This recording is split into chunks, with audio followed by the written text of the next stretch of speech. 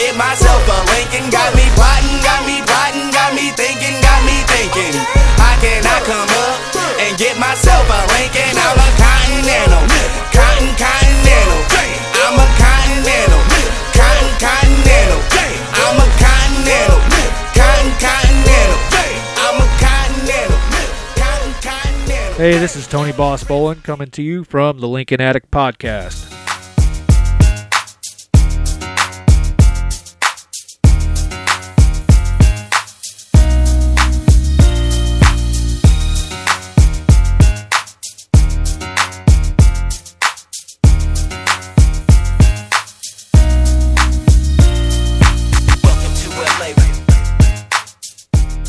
Hey, it's Lincoln Attic Podcast, episode 12, and I'm Jason, the host, ODB, and this podcast is brought to you by our friends over at Devious Customs and Colorado Custom Wheels, also known as CC Cycle Wheels. You can follow Devious Customs on Instagram and Facebook, or visit deviouscustoms.com. Now, they make the best airbag kits on the market for your 60-era Lincoln Continentals. And, oh, by the way, Jeff and team, they do have a sale going on right now where you can save several $100s. Go to deviouscustoms.com. We've also recently shared that on our Instagram story. So if you're not on Instagram, you got to sign up. Even if you don't want to follow a lot of people, follow Devious Customs, follow Lincoln Addict, and then, of course, also follow CC Cycle Wheels. They go by CC Cycle Wheels for their motorcycle wheel division, and Colorado Custom Wheels. So you can go to coloradocustom.com. You can hit Michael and the team up for those custom billet wheels, including the best Lincoln replica wheels on the market, really what I say on the planet, rather. So coloradocustom.com, or follow them on Instagram, CC Cycle Wheels. Okay, during episode 11, I mentioned it would be a kind of a shorter period of time to get to episode 12 than it took when I published the last one, right? Because it almost seemed like it was a little bit too far extended break. Just a lot going on in life with, the work stuff and just everything in general that we all have juggling in our day-to-day lives. So I have put out now episode 12 a little bit sooner than it took me to put out episode 11. But going forward, what I'm going to do is, instead of announcing the guests, I'm going to just continue to put out episodes. I think you guys will appreciate it. Every 2 weeks, there'll be something, even if it's a shorter episode. And that's going to help us all because you guys want the content. Get a lot of great comments on this stuff, and I certainly appreciate it. One of the hardest aspects of doing a podcast is really just aligning with who you want to have on.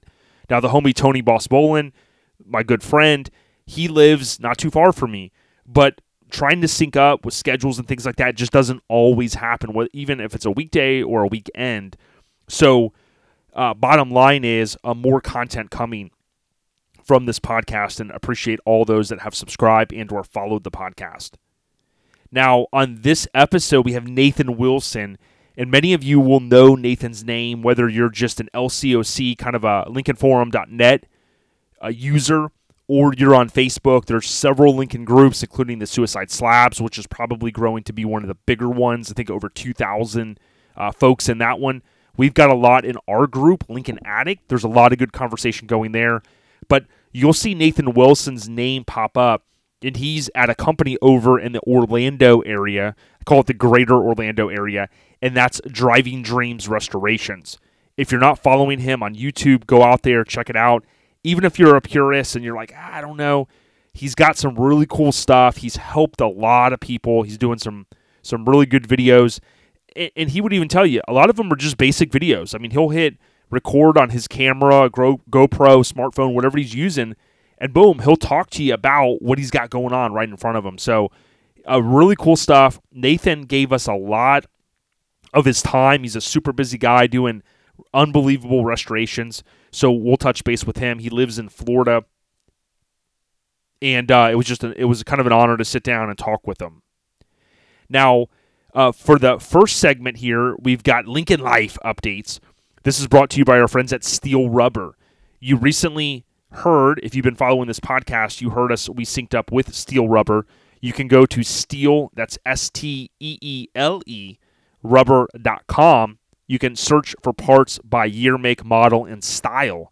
They produce the best weather stripping on the planet, especially for these 60-era Lincolns, and they continue to launch new products. So big thank you to the folks over at Steel for what they do. You can also request a free catalog that is tailored to your make and model vehicle. So if you haven't, go back a couple episodes, listen to that audio, and they will explain and sell you on why their products are far superior. So really, this one I just have kind of one update, to be honest, right? And I'll try to do a few of these each, with the bi-weekly episodes. But Autoblog.com, this was an article back in December. Analyst warns Lincoln shouldn't follow Ford out of the sedan market. And it says Lincoln looks set to mimic Ford's ongoing shift away from sedans. The move makes sense on the surface, but analysts warn the luxury brand needs to keep some low-riding models in its portfolio. And it kind of goes on to talk about the company's current lineup includes 2 sedans, the MKZ and the Continental, plus 5 SUVs. The sedans aren't long for this world, according to the Detroit Free Press. So, again, it's an article by now. It's a little bit older, but I kind of follow a lot of the Lincoln news, and I'll continue to provide you guys kind of updates. We've heard a couple things. We thought the Lincoln Continental was going to go away, and then I've seen things where they said no. From what I've read, I don't think the sales are that high. I mean, it's a high-end sedan, beautiful car. Of course, they got a little bit of the pop there with the suicide or coach doors, as they call them. Very cool, man. I've seen them on eBay. I've seen them on Facebook Marketplace.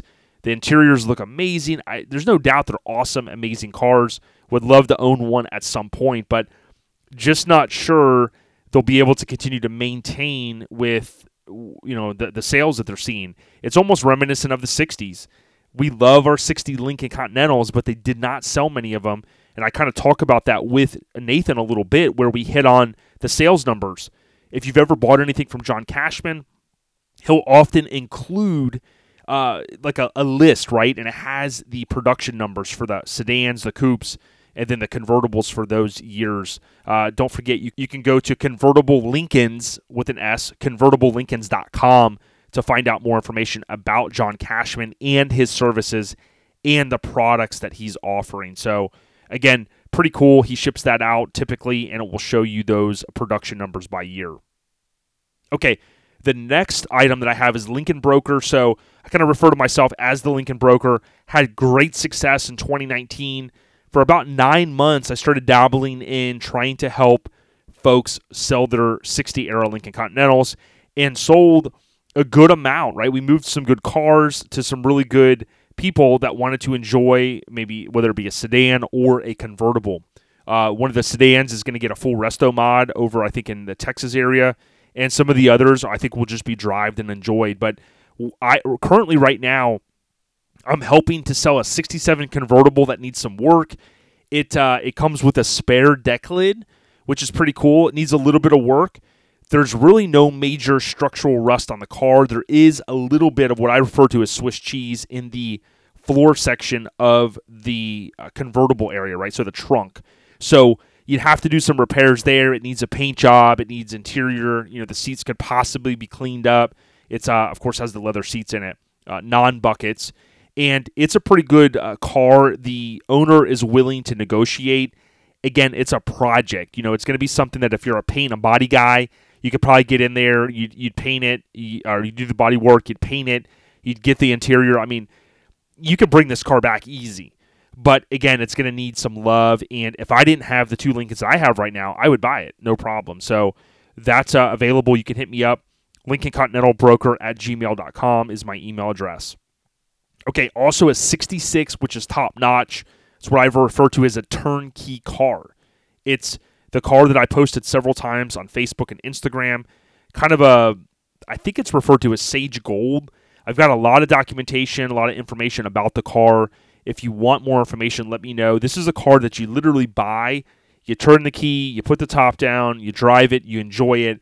And it's a local lady. Her name's Amy. And she just has had her fun with the car. It has had a restoration. And you're going to get a fully restored car. Windows work, vent windows work. everything works on the car. So that's the great thing about it. So hit me up. Let me know. You can send me a direct message on Lincoln Addict Instagram or the Lincoln Continental Sales. So that's the new account that I had set up that's going to be specific for sales of cars. So there'll be a small fee if someone's looking to advertise their car there as I continue to grow that social media platform. And then also I'll be looking to sell some parts there as well. So be on the lookout. I haven't set up a Facebook page yet to batch those over to. I thought about maybe batching those over to the Lincoln Addict page, but I want to make sure that I don't mix them too much. So for right now, Lincoln Continental Sales is on Instagram only. And then, of course, I do sometimes cross-promote those over to the Lincoln Addict Instagram and Facebook page, right? So that those that are just on Facebook, they won't miss out. All right. Next up, you guys know I like talking about Lincolns in the movies. And I don't remember in the past year or so when I started this podcast if I've covered this one. I want to say that I have, but I looked in my meticulous notes in my computer program, and I wasn't able to find it. So if I did, I apologize, but I've got more detail about it, and I think it's definitely worthy, even if this is the second time I've covered it. It's a good one. So Goldfinger, the 007 James Bond movie, this has what they refer to as a car trailing scene. It's about 4 minutes, and the good news is it's on YouTube. You can go check it out. Now, I've posted about this in the past. I've even pulled down some of the video, and I posted that as well. What you basically have is, if you're listening to this on day one, which is January 31st of 2020, basically 66 years ago, you had this scene was filmed. And it was actually filmed, if you watch the making of the movie, someone chimes in during it, and it was shot January 20th through the 24th of 1964. And the cool thing about it is, if you're listening to this on day one, January 31st of 2020, when I'm going to publish this car scene was filmed 56 years ago to the month. So if you watch the making of Goldfinger, you'll hear that they shot this, believe it or not, between January 20th and January 24th of 1964. So they were right into the new year, and it kind of ties into the actual scene here in just a moment where we talk about the car. But the scene involves what I call, or what I refer to as the switcheroo of sorts. You have a cringeworthy scene. So if you're a purist or you're someone that hates to see these Lincolns destroyed, do not watch this. Watch with your own kind of discretion. But literally, you have a brand new 1964. Who knows when it was manufactured, but man, it had to have been, if it's January, it had to have, recently been like a fresh 64, right? And it's in the beautiful darker blue color. This 64 is driven in the scene, and there's a switcheroo of sorts that when they get to the junkyard, it was switched to a 1963 sedan, okay? Now, for followers on our social media and of this podcast, this will make sense when we say Lincoln's on to downfall. So here are some facts based upon, some things that we've read, and a lot of these just really come from the comments on the YouTube video or the clip of it. Now, there's a comment where it says, the car was crushed in Miami, Florida. It was my grandfather's scrapyard on River Drive. 2 different cars were used. The one he drove in with is not the one that got crushed. They used another one with the engine removed, and the scrapyard is still there. The engine was removed at the scrapyard because they don't crush cars with the engine still in it. That's why you don't see any fluids as the car was getting crushed. My grandfather passed away in the late 70s and had pictures of them filming it on his office wall. Pretty freaking awesome. There's also a comment that says, 2 cars were used in the driving scenes, a dark blue 64 and a dark gray 63. So interesting, a keen eye would have to notice this. He goes on to say the car that drove or drives into the yard was the dark blue 64. The car that was crushed was an engine-less 63 that was quickly painted dark blue, including the door handles. So more on that in a moment. Now, when you're watching the video at the 209 mark, That's when it pulls into its stopping spot. You see the front end clear as day. It's the 64. It has the 64, the wheel covers, right? The hubcaps, if you will. Now, 2 seconds later, you see the movie trickery where it pulls back the camera and the driver's side door is open. Here you see the different grill, although the lighting on the grill kind of obscures it in a kind of movie trickery way. This was probably, in my opinion, not even noticed by moviegoers unless maybe they work for Lincoln or Ford or someone like that at the time. Now, about 30 seconds later at the 2:42 mark, once the car is in the, quote, crusher, you will see the door handles. They're also painted blue. So, again, that was a nice catch by the commenter Andy, because when I first watched it, I did not notice that. And then I kind of was like, okay, let me watch this again. And then I'm like, boom, you see the door handles were painted blue. So it makes sense that they probably just had maybe the gray car, which he mentioned, and they just shot it real quick. And they said, who cares? We're going to crush this thing. And it's, the rest is history. Now, there's a guy that comments and says, you can't put a crushed Lincoln in the back of a Ranchero, which happens at the end of the scene. That is only, in my opinion, that's like one piece that's simply not real. So you got the switcheroo of the cars, and then, of course, you take this, I forget what they weighed, 5,000 some odd pounds, and you crush it. It just wouldn't fit into the back of that car, in my opinion, that truck car. Now, there's a commenter that says, this guy goes by 27th Avenue. You'll see it if you look at the comments. He says, most of the locations in the scene were filmed in and around my neighborhood of Miami, Opelika, I think he says here. A lot has changed since 64. The KFC in the beginning is still there. The Royal Castle at 23 Seconds closed down before I was born, and another KFC was erected in its place, and that KFC has been closed for well over 10 years. At 32 Seconds, Joe's Drive-In Restaurant is now a Burger King, and the Sunoco is now a Mobile. So pretty cool how when they used to film movies, they kind of do it in the open, so to speak, and for folks that live in that area, they can kind of point some of that out. Now, this guy Lawrence, he comments, the cube had to be made smaller as the original, as I mentioned earlier, I didn't think this could happen. He says, as the original crushed the Ford Ranchero that was used. Now, I'd have to see photos, or, I don't know if he knows someone that was on the set, but he says a guy had to run back to the dealer nearby to get another one while the cube was cut in half. Funny how Goldfinger made that model of Fort Knox and then killed everyone that saw it. He had the model built, so he had to show it to somebody, and yes, a 64 Lincoln that drives up, it's a 63 that goes into the crusher. So it seems like he has firsthand knowledge of it. That, who would think you could crush a Lincoln and stick it in a Ford Ranchero? I guess from what this guy's saying, they tried it or they did it, and that crushed the Ford Ranchero, destroyed it. Who knows? Again, I'd have to see photos. I'd love to see them, but pretty cool. We're taking his account for it. Now, I've tried to pull down some of the video, and I'm going to try to make a post on this on Facebook and Instagram.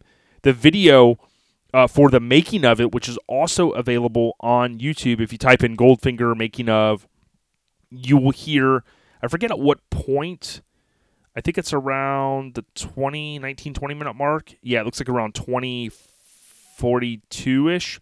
They talk about how there were 3 countries they used to film, and they started filming in Miami, and he mentions the dates, the 20th through the 24th of 64. So pretty cool. But that is in the classic movie James Bond, Goldfinger. It's a cringeworthy scene. I'm surprised at how many people haven't seen it. I think when I posted it, people were just like, oh my God, I can't believe they did that. And in the video, if you watch all the way through, and again, I'm going to try to post this, I think it gets up to the 2026 mark. There's a guy that's saying, dude, when we did that back in the day, people could not believe it. It was like, why would you do that? So they kind of did it for, I guess, the shock and awe of it. I don't know, but that's the feeling that I got from it. But that is Lincolns in the movies, and you guys know I love kind of pointing those out, and I'll try to make a cool post here very soon tying into this podcast. But just think, 56 years ago, that scene was filmed down there in Florida, in Miami, South Florida. Okay, the last update that I really have for you guys before I roll into some audio with Nathan Wilson is Project Smuggler's Blues. That's my, speaking of blue Lincolns on the rise. My 64 Lincoln Continental, So what has happened since episode 11? I mean, I was going full steam ahead on this. I was posting all kinds of updates in the LincolnForum.net. Man, I was super stoked, working on this car, and Lincoln Life hits. And what I mean by that is the year that the car was down, almost to the day that we pulled the motor out, Tony and his family, they did a fantastic job over at their business. They rebuilt the motor. And we had some hiccups throughout it, nothing to do with them, just normal stuff, Lincoln Life. And the motor is running fantastic, okay?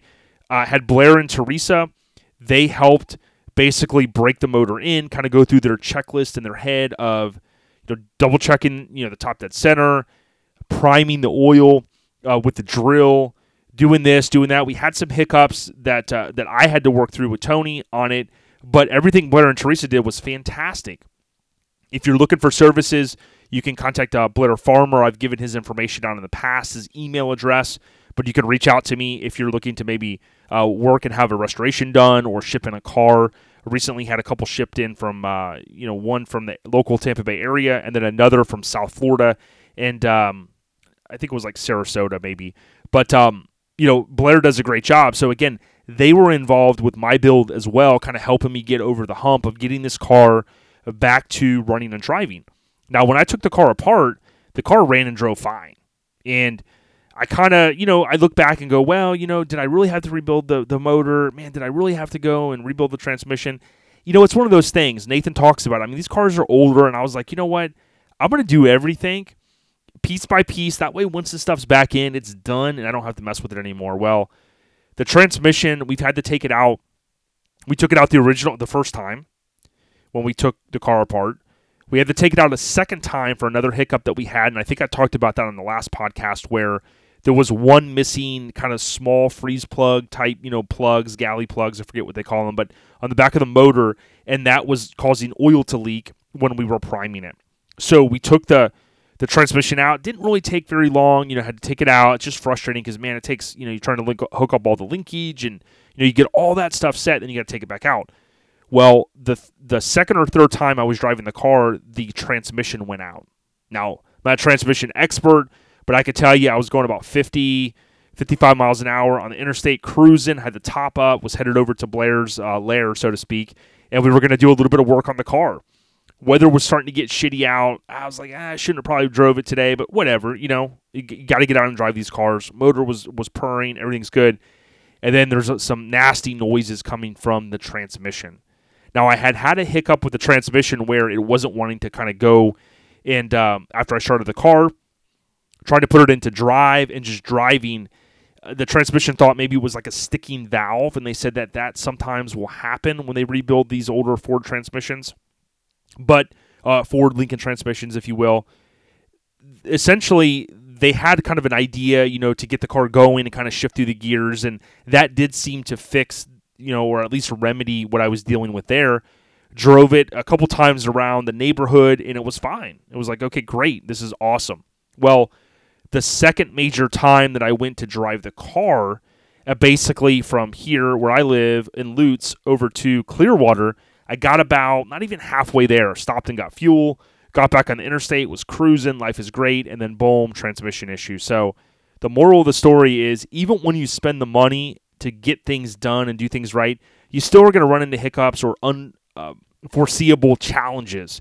And I waited because that day I wasn't able to get back to my truck to get my trailer. My buddy wasn't around. Tony wasn't around. He was out doing some stuff. Like, he was further away than I had anticipated. So I literally had to wait for AAA. And I basically called, and, it was one of those things. I will be there in an hour. Hour turns into 2 hours. It's kind of sprinkling. And I literally just was like, fuck it. Screw it. I literally was like, you know what? I'm just going to sit back. It's hard, it's hard not to smile, but I was like, you know what? I'm just going to sit back in the car, play on my phone, had the top up, luckily, and it's kind of real light rain. I'll post some photos from that day. And, man, I just kind of took it in and said, you know what? If I didn't have a Lincoln, I'd be hoping that I did. And now I've got one, so I can't be sour that it didn't go my way. It's like, big deal, stuff happens. And I didn't rebuild the trans, they're going to fully warranty that out. Now, the one hiccup that I've had is basically I've had to wait until they can get it in because I kind of was like, you know what? Now it's no longer in Tony's shop. I don't really have the resources, at my house, maybe like I do up there, to jack the car up a little bit higher than I need to, or, normally with a bigger jack stands, you got the transmission jack and all that stuff. But I kind of said, you know what? I tend to do everything myself as much as I can with my friend's help. But at some point, I just got to go, you know what? Take this car to the transmission shop. They'll put it on their lift. They take transmissions out all the time. They'll take it out probably within 30 minutes. They'll get it down. Hopefully they'll figure out what it is. Maybe it's going to require some hard parts. Maybe not. Don't know. And then get it back in, go pick it up, drive it home, and be on with, the smuggler's blues. So that's the way it sometimes goes. And I would just tell you, if you are frustrated with your car or whatever, all you can do is just keep on keeping on. It could be worse. I mean, hell, we just saw, we lost the legend Kobe Bryant in a helicopter accident. I'm not going to sit back and cry over spilled milk with my Lincoln breaking down when, I could have something worse going on in my life. So that's the way I try to look at things, and I'll get this car going real soon, and then I'll be back on track with working on it more. But I've kind of taken a break from it. I mean, I put a lot of time, a lot of money in it for like 12 straight months. So I'm like, you know what? Take a breather, get the trans fixed, and get back on it. So that's kind of where I'm at. I would tell you, don't forget to check out Lincoln Addict on YouTube.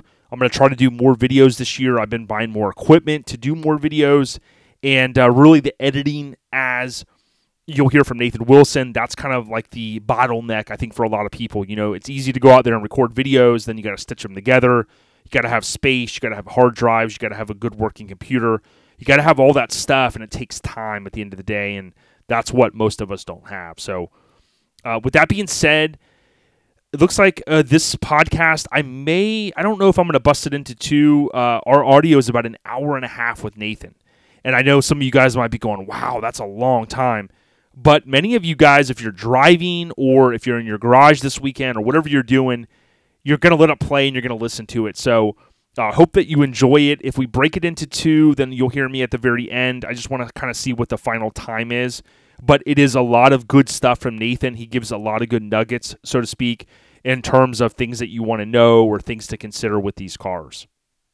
Again, I would ask that you follow Devious Customs on Facebook and Instagram, and visit their website, deviouscustoms.com. When you order from Jeff and the team, let them know that Lincoln Addict Podcast sent you. Also, you can go to devioususcustoms.com, which is their main website. Now, CC Cycle Wheels, as I mentioned at the top, is also known as Colorado Custom Wheels. You can visit their brand new website, which is Colorado Custom with no S. That's coloradocustom.com. You can email them. You can also follow them on Facebook and Instagram. Michael and team makes it very easy to work with them. So, best Lincoln replica wheels in the galaxy. I put money on it. So, with that being said, enjoy Super Bowl Sunday weekend. May the best team win, and we'll hit you back in a couple weeks with a new Lincoln Addict Podcast, episode 13. ODB, have a great weekend. Peace.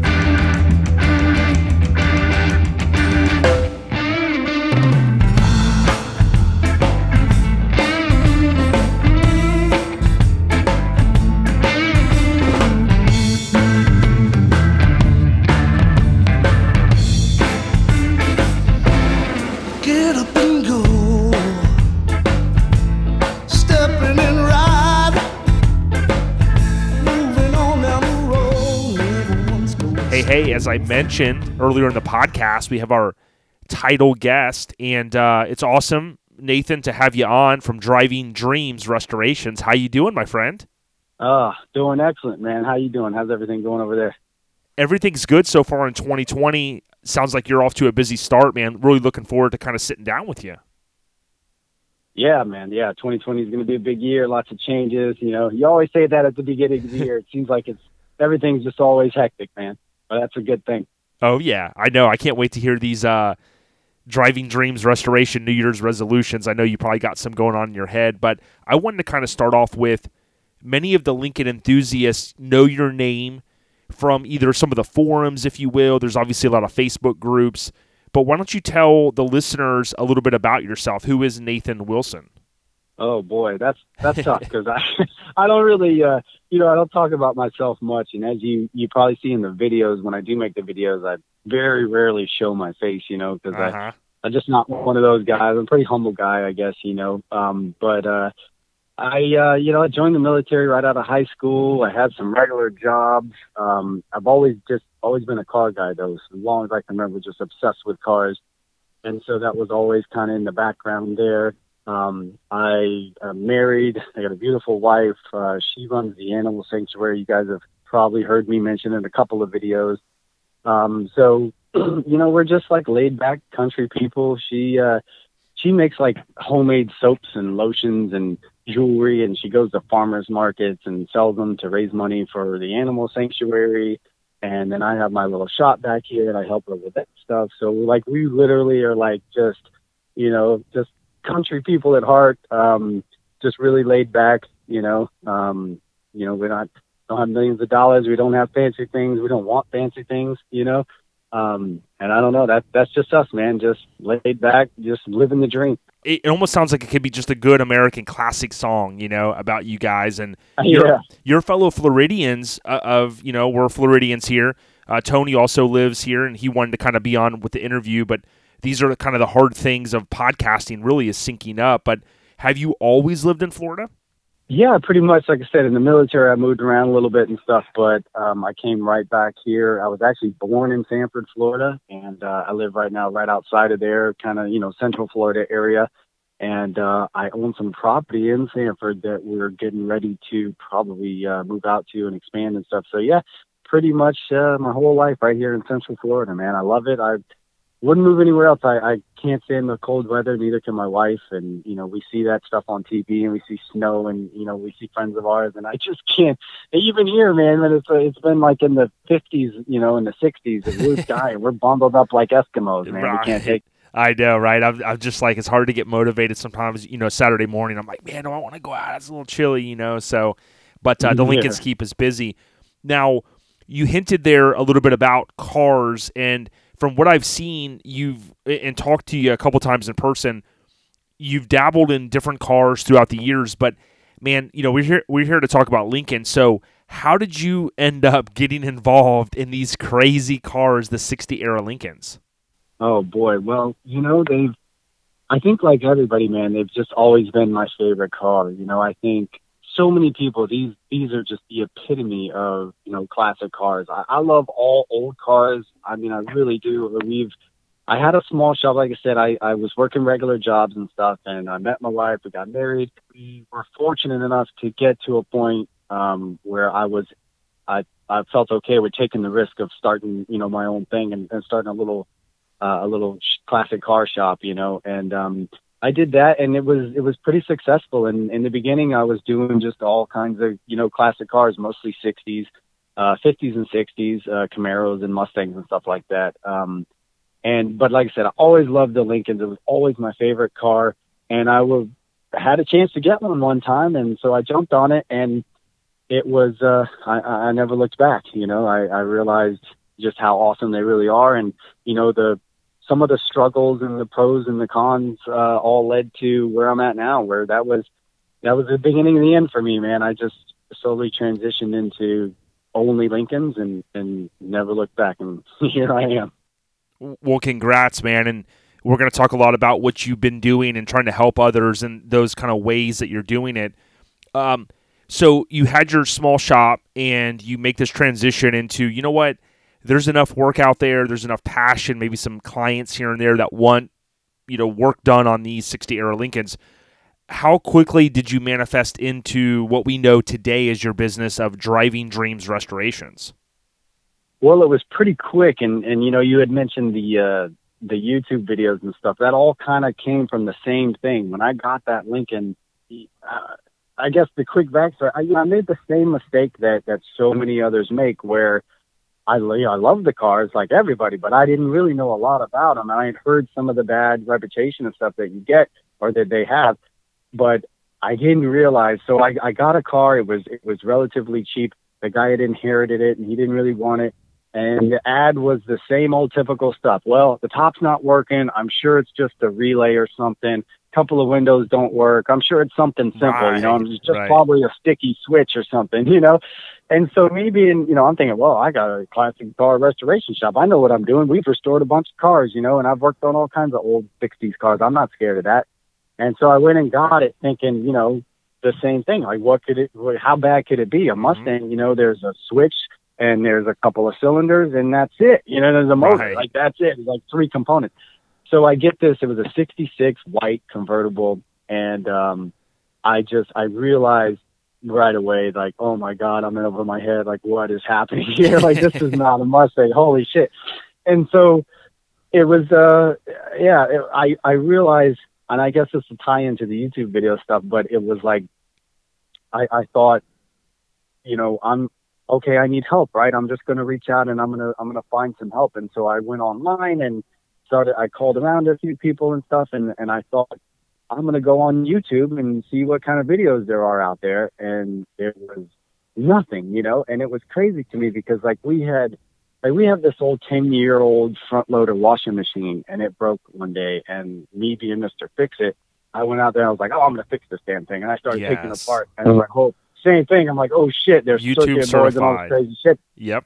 Yeah, exactly. So I'm like, let me look on YouTube, right? And I go on there and sure enough, there's this guy and he's got the exact same washing machine. He had like 3 YouTube videos. So he wasn't like, you know, in it for the money or anything like that. And he had already gone through that. And he pulled his hair out and trying to figure it out. And when he did, you know, he took the time to have his wife grab the camera and he explained it. He's like, here's how you fix this. And I was able to fix that washing machine. So I was like, this is amazing, right? YouTube is like the best thing ever. And then, so when I went on YouTube and I saw like nothing on Lincoln's, I couldn't believe it. You know, I was like, wait a second. So I could find videos on this 10-year-old washing machine, but here are these beautiful cars that everybody loves. And I couldn't find hardly anything. So, then I you know, I went on the forums and stuff, and there's a handful of people and businesses that have been around forever that like know Lincolns, you know, and everybody knows who they are and stuff.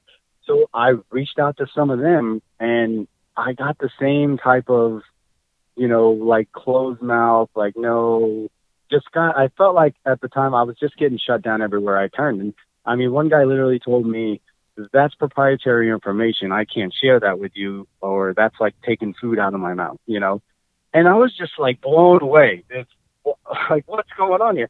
I couldn't get any help. And at the time, it's not like I was running, you know, a Lincoln restoration shop. I wanted to keep that car, you know? And so I'm just a guy working on my car and I'm looking for a little bit of help and a little bit of guidance, and I couldn't find it anywhere. And so that kind of made, as far as the business standpoint, that's kind of what I realized, you know, the little bit of business sense that I do have. I realized, wait a minute, man, there's a big market here. You know, if I can learn these things, you know, there's a lot of money to be made, you know, and there's definitely a market because you see them all the time. And there's so many people that have them that, you know, yes. The difference between that same car, you know, beautiful car might have nice paint, nice body, all that type of stuff. The interior looks good, but the top doesn't work or a couple windows don't work. And the price difference between that same car with everything working was drastic. So I'm like, okay, new business. You know what I mean? It's a bonus because I love the cars. It's my favorite car, you know, and I love working on them. And, you know, I always love a challenge and the puzzle and everything that these things, you know, there's so many challenges to it. So I was excited, man. You know, I was like, oh, something new. I had gotten so, you know, used to working on the GTOs and the Camaros and stuff. And it was just kind of getting old. And so now I had this new challenge. And then, you know, obviously I saw where, you know, you can make some money at it too. So that's kind of how that started. Yeah. And it's, you know, everyone here, we're talking to Nathan Wilson from Driving Dreams Restorations. And if you've seen his YouTube videos, this will kind of resonate with you in a second. I wanted to bring this up, but if you haven't, go out to YouTube and type in Driving Dreams Restorations and subscribe. Now, Nathan, I thought one cool analogy that you used, I love analogies, and sometimes they don't always click with people, but you were doing one where I think you were rebuilding the seat, I think it's referred to as a transmission, you know, to move the seat forward and backwards in these cars, and you were talking about that same situation where someone mentioned, yeah, you know, you're kind of taking food out of my mouth, but I think you nailed it when you said, well, listen, my wife and I might like to bake. You know, we might like to bake a cake. It doesn't mean that if I bake a cake that I'm going in business to like put out every cake maker in my area. Typically you kind of said and keep me honest that, hey, if we want a cake, we might just go to Publix. Publix has fantastic cakes. But if I want to maybe enjoy some time with my wife and do something fun, you guys might bake a cake. But it doesn't mean that you're trying to, put out all the cake bakers right in your area. So I just thought that kind of clicked for me because so often people they want to shield their knowledge and not share it. And I think that's one change that we've seen over the past 20 years, especially with YouTube and, forums even before that. But you're seeing people that go, listen, if you want to do it, here's how you do it. But you and I both know 80, 90+% of people aren't going to go out there and work on their LinkedIn in a certain way. They're just going to go, you know what? I want to pay someone to do it. So... Yeah, definitely. And I remember that. I remember making it. And I kind of that just came out on the fly. And then afterwards, a lot of people commented on that. And I guess it was a pretty good analogy. They're like, do you like cakes? What kind of cakes do you like? Oh, man. Oh, my God. Chocolate ganache from Publix is the best cake ever. And guess what? I'm never going to make that cake, dude. And right. That's what I was saying. It's like Betty Crocker puts that recipe right out there online, and you can Google it and you can make it if you want to. But how many people actually do that? But like right. I said, that experience is what I'm, like the father and son out there, wanting to restore a car, and God forbid they end up with a Lincoln. Right. And they're like, holy crap, But I want people to be successful, and I want them to have that experience, and I want it to be positive. So if I can, I see it a different way, and when I made that video, and like I had mentioned in that video, I made kind of the precursor video where I was showing how to take apart, stuff. And then I mentioned in that video, hey, my next video, I'm going to explain the whole thing, how to break this thing down from start to finish. And it's going to be a long, boring video, but if you want to do it, I'll walk you through it step by step. And so before I even put out the second part, I got a couple of different phone calls from two different people, actually, who said, hey, man, don't make that video. Do me a favor. Help me out, because I work on these and this is my bread and butter. And, you're taking food out of my mouth type thing. And it was similar to those comments that I got in the beginning. And, I try to explain it to them like, sorry, but I'm still going to make the video because, I see it differently. I don't think that, if I tell people how to do this, those videos, like I said before, they're meant for the guy, the weekend warrior, the guy that owns the car that's out there, and he just wants to get his fucking seat. Sorry, I shouldn't say no, that. No. He just wants to get his damn seat working, and if a lot of times people they either won't do it, and he'll just live with having a seat motor that doesn't work, or because it can be so expensive to try to send that out to somebody and get it done and all that other stuff, and it's such a long drawn out process. Whereas part of the whole thing of owning a classic car and working on it yourself and fixing things yourself, that's part of the process. That's part of the joy in it, And like I said, especially if it's like a father-son project or something like that. So I feel like if my videos help that guy, that's fantastic, and that's not taking any money out of anybody's pocket. The guy who is sending his car to a shop to be rebuilt, and he's spending $100,000 plus or whatever. He's not going to get out there, like you said. He's not going to get out there and tear that seat transmission apart. He just doesn't have the time. He might not have the tools. He might not have the resources. And so there's still plenty of those customers out there, and there's still plenty of work out there. And I just disagree with that 100%. And I just feel like, the YouTube videos are, YouTube and social media and all that stuff is probably one of the worst things that's ever happened to humanity. But at the same time, it's one of the best, man. Right. It's, we grow so much. And to be honest, man, so much of what I know to this day has come from YouTube, and you can literally I've learned so many different aspects of this stuff and just having that source. And then you have these Facebook groups and stuff like we're all a part of. And you can combine all that information, and it's just crazy to me that people have a gift, or some people have natural gifts that they're born with, and then others, it's things that you've worked a long time to build this skill set and this knowledge base. It's crazy to me not to share that because okay, so I've worked hard and I've figured out ways to build these Lincolns. I've figured out some ways to do things, some tips and tricks. I share that with you. You may be, a roofer, and you take the time, you say, hey, that really helped me. Like the guy with the washing machine, man. To be honest, I could look back and I could track down that guy, and, you guys could thank him for a big part of why I do what There I you do, go. because that, that rubbed off on me. And I was like, you know what, I'm going to do that. And so somebody watches my video, and then he puts out a video of, hey, here's how you fix your leaky gutter.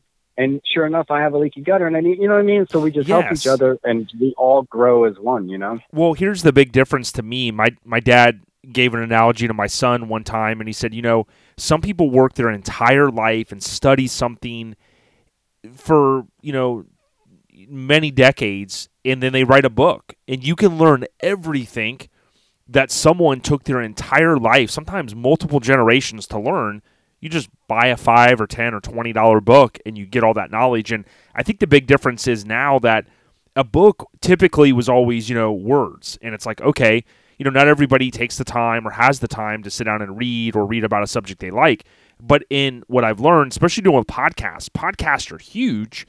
But on top of a book to the now audio podcast, and then boom, you got YouTube, you've got audio, you've got visual, and it just works. And that's why I think YouTube's been so successful that, people really enjoy. And for me, I wanted to also say, let's say I probably have watched every one of your videos. When I get the notification, I've got the little bell icon selected, right? So I get notified. And, in the evenings, I'll sit down on YouTube through my Apple TV. Love the app. And I'll watch your videos, and I'm entertained, like going, oh, wow, look, okay, man, oh, that's how you take that out. But I'll be honest, I'm not good with a lot of small parts. I'm not a guy that's ever going to rebuild a carburetor or maybe take apart my seat transmission stuff, right? But it to me, if nothing else, it's entertaining because I see the passion that you have for it. So, but I kind of wanted to move into talking about YouTube a little bit more. Why don't you just give like a quick, some of the videos that you've posted that have been more of your, I'll say popular videos, and not like the, we'll talk about the burnout one a little bit later because I love that video. But what are some of the videos that you posted from like a tech standpoint? Maybe taking out the steering columns and things like that you've seen people gravitate towards more than others, or maybe more comments you've seen?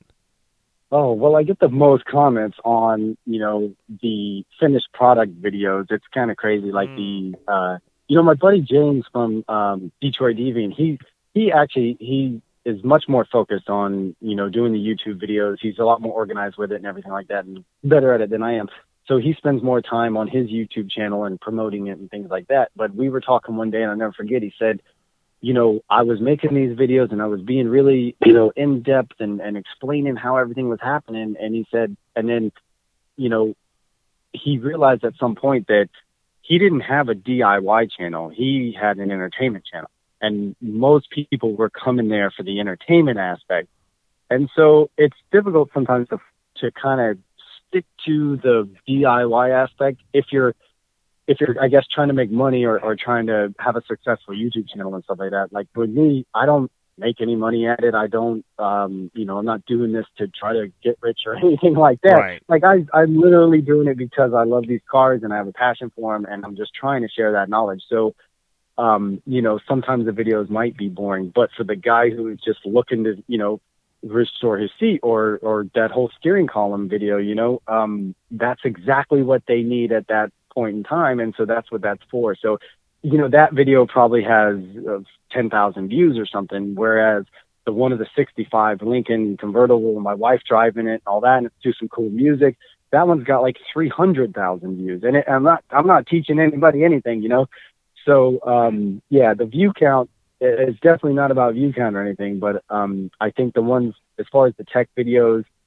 people, I get a lot of views on the seat one and the steering column one, and, because those are the issues that, are more common with these cars. And some of that stuff is safety. I always talk, one of the first things I tell people to do, man, change the master zone to the dual master, check your rag joint. Some of these safety issues, the last thing you want is your car falling into reverse and somebody getting hurt. So those tend to be the ones that people, I think, watch more as far as the tech videos.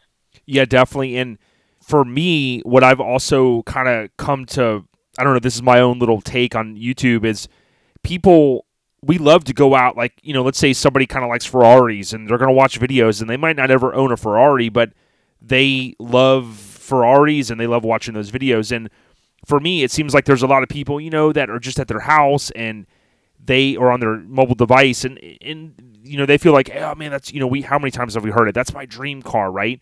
So they kind of live vicariously through said channel, and they're like, oh, wow, that's Right. cool. And, in the back of their mind, they're like, man, one day I want one of those cars. So I think that that's why people gravitate towards certain things. So pretty cool stuff there. But I wanted to ask you, like, when Driving Dreams does a build restoration, right, which is under, your a company, so to speak, what do you do yourself in-house? Because from my understanding, it's a lot, if not all. Yeah, man.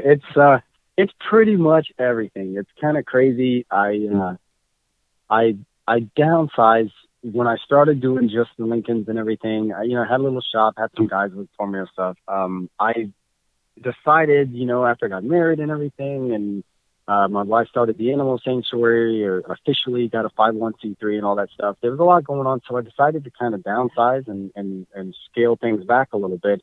So I built a shop behind my house, and for a couple of reasons, I basically ended up just doing everything myself, just to kind of make things simpler, but also because over the years, I had so much trouble finding people that would just do good work, and, my dad used to work for me, and that was one of the most complicated parts, because he was, he's a great guy and everything. I don't want to say anything negative about him, but he was just old school. And, we grew up poor, man. So he's a car guy too. ASC certified mechanic my whole life. He's always worked on cars, and I learned a lot from him, man. But he was so set in he was a shade tree mechanic, and he was set in those ways. And so even when I was starting to take things to the next level and start to build some of these more high-end restorations, it was so difficult. I would be like, Dad, look, I'm paying for the parts. I'm paying you very well to do the thing. Just take your time and do it right. And he would still want to, oh, well, I could do it faster this way, or we could save some money and do it this way. And I just got to the point where, and he wasn't the only one, I just started doing everything myself, man. And so now I'm at the point where the only thing that I don't do is stitching the seats. And I bought the industrial sewing machine and all that stuff. Mm-hmm. And I practice, and I spend some time here and there whenever I have it, trying to teach myself and get better. And I'm able to do a pretty good job on the door panels and the dashes and things like that. But Wow. I've recently, in the last couple of years, I've transitioned into these really high-end builds. The last few builds have all been six figures, and they're super nice, like show quality builds. And so I'm just not good enough yet on the seats and stuff. So I still pay my guy to do the seats, but everything else, man, I blast the cars down and have them dipped. I do the body work, the paint work, the engine work, all the, electronics. Obviously, that's kind of, what started it all. So yeah, every step of the way, man. And it's crazy, because when I first downsized, I was a little worried that, I was giving up a little bit of clout, or like people are going to look at me differently, because now I'm just like this one-man band, and I'm working behind my house, got a shop behind my house and all that stuff. And I was worried about that at first, but it's funny that it turned out to be an asset, really, because these more high-end builds, it's kind of a different clientele, but a lot of these guys, they really like the fact that I'm the only guy touching that car for pretty much. My wife does help me. She comes out and she sandblasts, and I've taught her a lot of the stuff. She knows how to weld and plasma cut and all that stuff. And she'll sit there, I'll have a big pile of parts, and she'll sit at the sandblaster for hours and hours and hours and just blast it's everything. It's like therapeutic, So right? Yeah. Oh, yeah. No, it's great, man. I mean, she enjoys it, and a lot of people do. I have buddies that live down the street that come by, hey, man, you got anything you need sandblasting? Like, people love that. But yeah, it's like, let's get a beer and sandblast some stuff. Yep. Yeah, definitely, man. And I have some neighbors, some buddies, and my dad still comes by, and buddies come by and they help here and there and they tinker with stuff, and everybody enjoys that, and we have a good time. But for the most part, like, especially when it's like body work and paint work and stuff like that, I'm just so anal about everything that I just get away and let me do it myself, And yeah. So, yeah, for sure. And I wanted to sneak this question in, like, okay, because since you kind of brought up some of your clients, where does a client find Nathan Wilson, Driving Dreams Restorations? Do they find you through YouTube? Are they, because I'd imagine some of these guys, right, they're not big Lincoln fans. They got a car collection maybe, or they're like, man, you know what? I've always wanted to, I had one of these on my bucket list. I want to build one. How are these guys finding your company? Oh man, I'm really lucky, I guess, man. Because I'm so bad at I don't have Instagram or Snapchat or any of that crazy shit. And the only reason I even have a Facebook page is because eventually, after years and years of being at car shows with the Lincolns and stuff, and people would come up to me and be like, "Oh my gosh, are you on Facebook? Have you been on? Are you a member of the Suicide Slabs and stuff like that?" Yep. And some of these other Facebook groups, and so I literally started a Facebook page just for that, and like I said, I mean, we're simple people. My wife and I were real laid back, and, we're happily married. And one of the keys to that is avoiding as much outside influence as you can, especially with all the social media and stuff. We just try to avoid all that crap. And so, so I started the Facebook page just for that, but it's crazy to me. It's mainly word of mouth at this point. I do zero advertising. I do the videos, and I guess that has really helped a lot. It was an unintentional side effect, I guess. It's helped a lot to kind of, get my name out there a little bit, but it's mostly word of mouth. And it's crazy. Like I dealt with a guy in Dubai one time, and he just stupid money, right? And so he's like, "Oh, I'm going to tell all my friends about you and everything." And so that kind of spread a little bit. And then it's just like it's mainly word of mouth, man. I don't know the answer. Like when people do call me, it's not like I'm like, "Hey, how'd you hear about us?" Right. So I don't know. I think it's just word of mouth, and people they do see the videos. I'm sure the videos help, and and the crazy thing is, right? Like when I do post the videos, it's not, and the intention is not to, hey, let me show my work or let me promote myself.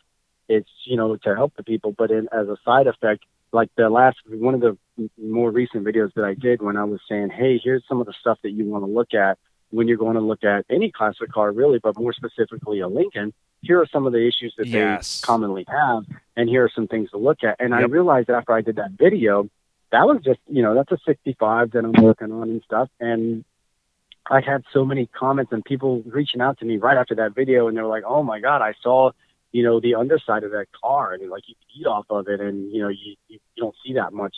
And that I realized that brought a lot of attention and potential business and stuff. So I guess it's kind of a side effect. Like in the background, people say, or like even the seat transmission thing. People see that. I've had a lot of people call me and say, "You know what?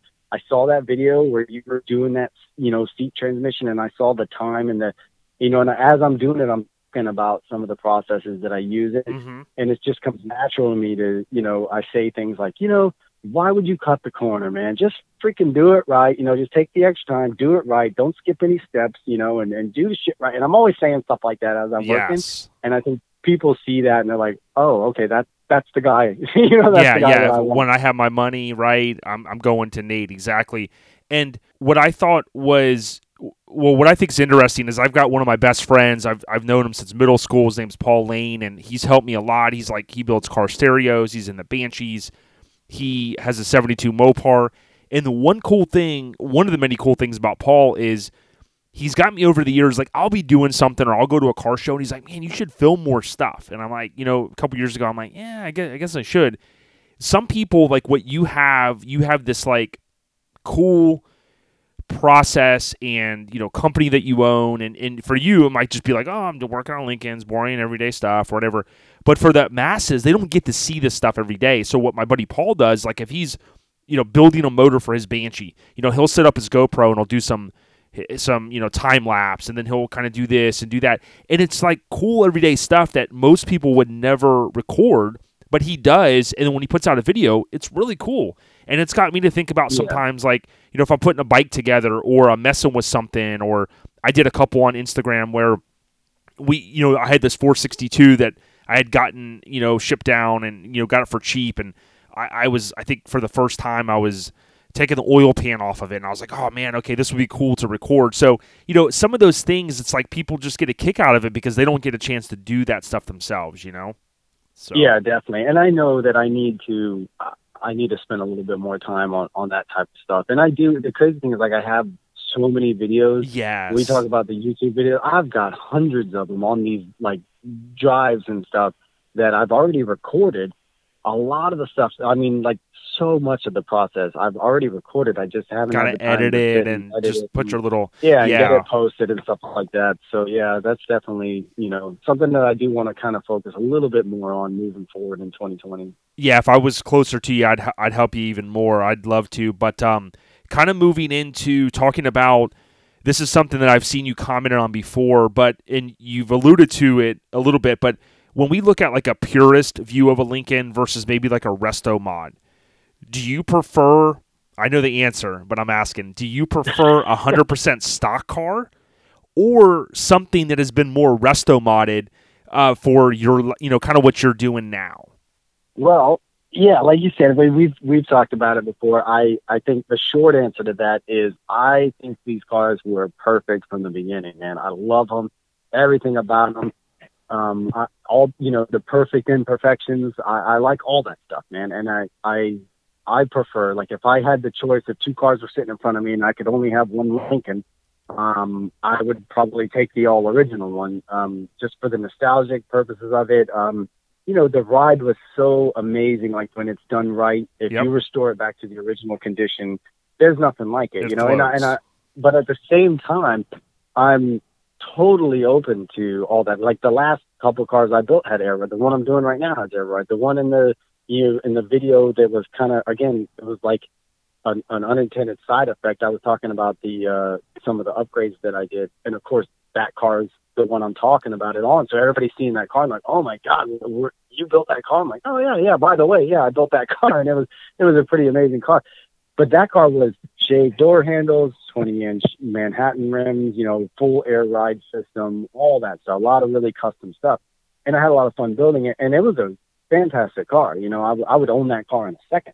So I'm not one of these like purist guys that scoffs at people who have, big rims or air ride or anything like that. I see the benefit, and the current car that I'm building is going to have I'm doing air ride right now, and the next car, which is going to be insane.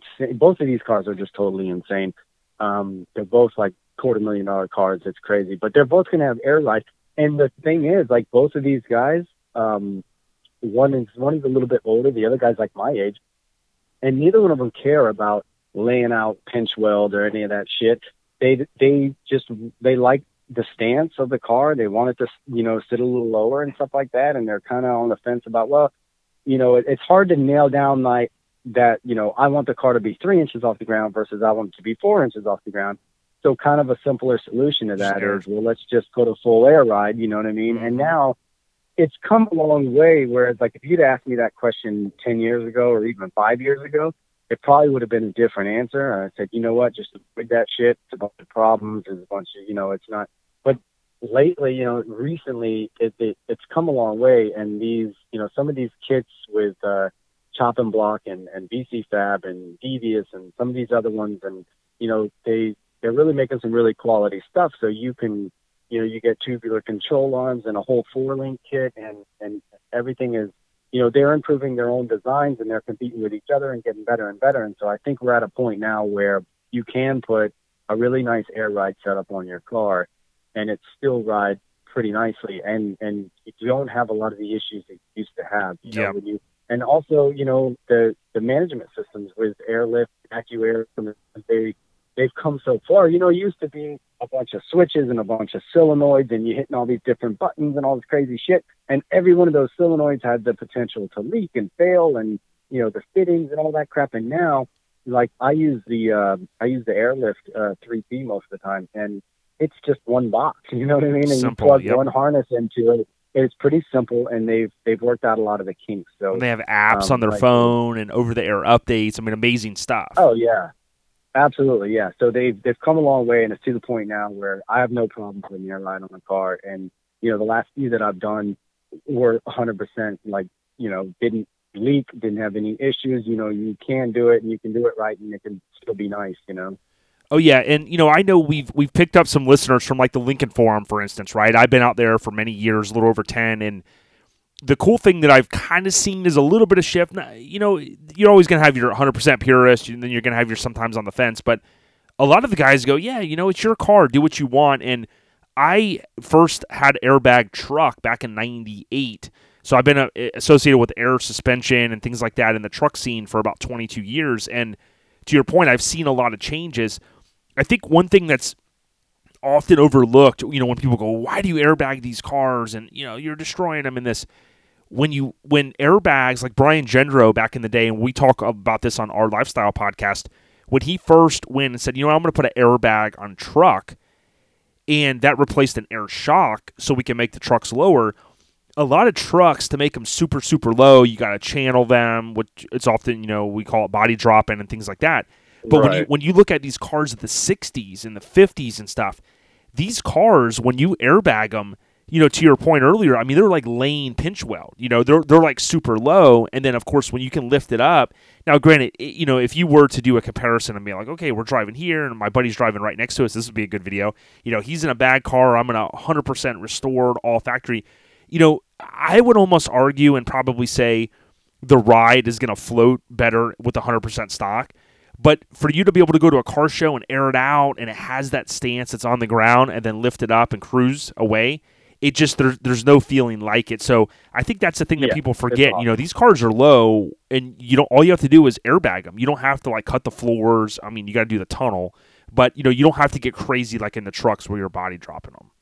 So. Yeah, I see that for sure. Yeah, so it's not like you're really mutilating the car and chopping it up and all that crazy stuff. And actually, to be fair, I mean, I did one air ride system where I didn't even cut the tunnel at all, and that car it laid out about probably 2 inches off the ground. Yeah, the and back's a tad higher, and that's it.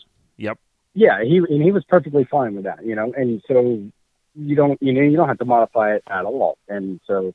Yeah, it definitely has that cool factor, and it's they really steal the show, and I get it, I get all that, I just do feel kind of, I guess to your point on that same question, a part of me feels like for my personal cars and my personal taste, I do also feel like years from now, 5, 10, 15 years from now, the all original unmolested Lincolns are going to just skyrocket. They're just going to be worth a fortune. Because there's going to be so even many people less. Are doing this. Exactly.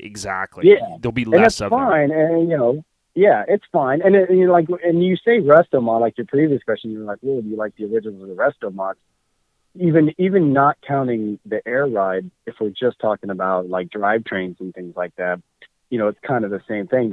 It's really, it all boils down to, it's your car, do what you want to with it. You know what I mean? My opinion doesn't really matter, but I see a lot. I get that question so often. I spend so much time on the phone. I've gotten to the point, like if you've called me recently, you get my message. My new message says, hey, listen, I'm probably not going to answer the phone during shop hours and stuff. And I try to return calls at like 7 p.m. and stuff like that because it's just crazy. But one of the calls, like one of the most common questions I get is, hey man, should I swap the drivetrain and everything? Should I swap motors? Because, I heard of all the issues that, these cars have and stuff like that.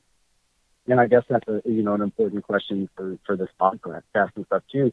And I guess it's like, I'm a big fan of the original motors, even though they do have their flaws, right? The power steering pump on shaft driven and all that was just a bad design. Mm-hmm. And it does have a tendency to fail and stuff like that. And, they have their flaws, but at the same time, if you restore it correctly and do it right, it can be a really reliable, car and motor and all that stuff. And, yeah, people say the parts are hard to find and stuff like that. But I think overall in the long run, if you're on the fence about it that much and you're just not sure what to do, the safe bet is probably to stay original. And then I think, if you plan on owning the car for 20 years or whatever, in the end result, you're going to have a more valuable car. And I know a lot of people are going to argue with that, and I totally get it. Like the last 3 cars that I did were all drivetrain swaps, and you saw the burnout video. That was a 427 FE all bored out and all that stuff. And I'm a big fan of putting 460s in these cars, like still the older 460 blocks and stuff, but more modern and all that. And I get it. I get the appeal of the reliability factor. And then when you add in fuel injection and stuff, I see the benefits of that as well. So, I'm open to all that stuff. And I'm never going to be one of those guys that's like, oh, this is terrible. You should never do this. But that kind of to tie into all that, I feel like one of the reasons I think I move more towards keeping it original is the value later on down the road. And, you always hear that, oh, well, I want a car that I can drive, a lot, and I want a car that I can take a road trip on if I want to. And it's just crazy to me that people don't realize, they built these cars from the factory to be cruisers. Like, do you think people bought these cars in the 60s and didn't drive them? They were driving them across country. They were driving them. They were daily drivers. People always say, I want a daily driver, and you can't do that with the original motor. And it just blows my mind, you know what I mean? So just keep that in mind. Like, these cars were daily drivers, and they can easily be daily drivers with all the original stuff. But you have to do the work, and it's 50, 60 years old at this point. So you're going to have to, change some things or fix some things and improve some things. But it is possible to keep the original motor and have a reliable car. Sorry, I got off track. But. No, you're good. Yeah, and just a couple points I'll make there. One was when we went to the LCOC event 2 years ago this April, I met a guy there, really nice guy, and being a collector of certain things, people collect a lot of stuff, right? And I see, like, sometimes, like, let's say somebody's going to, build, I kind of like the old 80s BMX bikes, and they're going to build it screen accurate, and it's 100%, and it's this, and you put a lot of time into it and whatnot. With the Lincolns, and someone's reinforced to me, when they go to these LCOC events, the LCOC is okay if they don't have the single master cylinder reservoir and they've upgraded to the dual, hopefully, right? But I've met some guys, and I met a guy there, and he's a super nice guy, and he has a beautiful car. It's like a 99.9%, show. It wins every show, every point. But, like, he has the single master cylinder on it, right? And he drives, I think he had driven to, like, almost every state in this car, going back to what you said. I mean, this is a current guy that drives his sedan everywhere throughout the United States, all these events. And he drove it from up north all the way to Florida. And to me, I look at certain things and go, listen, it's great. Like, totally understand, it brings you back to your childhood. Maybe your parents or grandparents had one, and you want to have it 100% stock. Totally okay with that. But that would be, and I know we could joke about this. It's like, okay, we all know, and if you buy one of these cars, you got to change the timing setup on it. The original timing setup breaks apart, and it will wreak havoc and blow your motor up, right? It can, and it has happened. But to me, someone, at least if you're a purist, you got to upgrade, of course, you got to do the internals. You're never going to see it. But go ahead and do the timing chain, do the dual master cylinder setup, do new steering potentially, right? All that you kind of hinted. Do the upgrade to the steering column. We talked about that when John Lyman was on. That's important. But, I mean, there's certain things you just got to do because you can't go 100% stock and be like, I literally want it like the day it rolled off, because that is kind of unsafe in my opinion. Yeah, and there are a lot of guys, I would agree with that. I know a lot of guys that, like you said, like that guy that would disagree and say, well, you're either all original or you're not. And there are a lot of guys that even don't want you to paint the car. So it's like, well, it's only original once. Yes. So I want the dents and the dings, and I want the original paint, even if it looks like crap. And I understand that and everything, but I think most people want it to look good, so they don't care if it's been repainted. A lot of guys are fussy about, well, it's got to be the original color and the original combo and interior and all that. I understand both sides of that. We could talk forever about exactly. that. But, like, it basically boils down to, it's your car, do what you want to with it. Yeah, I agree. Now, before I go to my next question, I got to sneak this one in, okay? Because this is a recent topic. $300,000 Lincoln. Do I not get you started on it, or do you have a couple quick sentences for your feeling on the car that sold for $300,000 and with fees came in at a final price of $330,000? Okay, I've seen the close-up photos. I think you have as well. Any comment on that, Nathan? I think it's fantastic. It should have gone for $500,000. I do, man. I think here's the thing, man. There's a lot to this, and I get these. Okay, so yeah, you probably shouldn't get me started, but here we go. Well, it's I had some buddies that were there and that took pictures of that car, and they were taking pictures, and you probably saw like the pictures of the bumper and how it wasn't perfectly aligned and things like that. And they're like, oh my God, this is supposed to be a perfect Lincoln, and the bumper doesn't line up. First of all, there's no such thing as a perfect, car when it's old and restored and stuff like that. It's never going to be. Not only that, it wasn't perfect when it came out of the factory, right? So that was a really, really good high-end restoration, and I give that guy all the props in the world, and I think he totally deserves it all. And, you know, they paid him. And the crazy thing is I didn't know much about this guy because I don't follow the LCOC much and all the purists and stuff like that. I kind of stay in my own world and everything. Mm-hmm. Well, I you know, of course, after that, I'm like, let me read. They're like, oh, this is this guy, Liam, or whatever his name is, right? So I'm like, well, let me read up on this guy. I don't know who he is. So I go to the site and I read his bio, and it was crazy. My wife was reading it. She was like, holy shit, it's like they're talking about you, right? The guy's like, he has a shop behind his house. It's a little small 3-bay garage. He works out of his house. He does everything himself. And, you know, that's the beauty of it. The car never leaves his possession and this and that and all this. And it's just him and his wife. And I was like, holy crap, like, he's doing the exact same thing. So I give him all the props in the world. And I understand what it takes to make that. And it is actually much more difficult for me. I've restored a bunch of them to, like, pretty much all original, like we were talking about. Mm-hmm. And it is more difficult to do that than it is to let's just throw a Coyote motor or a 460 in here and let's do air ride and all that other stuff. And so I can appreciate that and all the little weather stripping and all the little this and that. It's just, I get, like I said, I field a lot of phone calls, right? And one of the reasons I do kind of limit what I post online as far as like the actual cars, like I'll show the video, hey, here's this, how I fixed this. But people are always like, oh my God, show that car in the background. Like, holy shit, why aren't you showing that badass Lincoln? And part of that is like, I got to limit what's coming in. You know what I mean? Like I get so many phone calls anyway, right? Right. And so one of the things that I do, like when I first get a call and somebody's like, hey, I want you to restore a Lincoln, I'm usually like, I don't even do that. I'm not interested. I'm so backed up for years. I can't do it, whatever, right? But I've gotten to the point now where I throw out some numbers and I kind of have a few qualifying questions in the beginning just to see who I'm talking to. And it's crazy, right? The difference, like the mentality, like a lot of people do understand, but a lot of people don't. And so immediately I know within the first 2 minutes of talking to somebody, if they understand what it takes to make a car like that, or if they don't, you know, so you get these guys that are like, well, oh, like there's a guy in my town. He paints cars for $3,000. You know, I don't even want to talk to you anymore. Right? Like, right. Like there's, and oh, they look good. He does show quality black paint jobs, $3,000. No, he doesn't, man. And you know, again, it's one of those things that you could bicker about and argue about or whatever. Yeah, so you just don't have the time, and you don't want to waste the energy. You know what I mean? There's other things you could be doing. Well, yeah. Well, as far as talking to these dudes, but I mean, just to your point about that particular car, and oh my gosh, isn't it crazy? Like that guy got paid $237,000. Yep, and like 500 to do the restoration, right? Yep.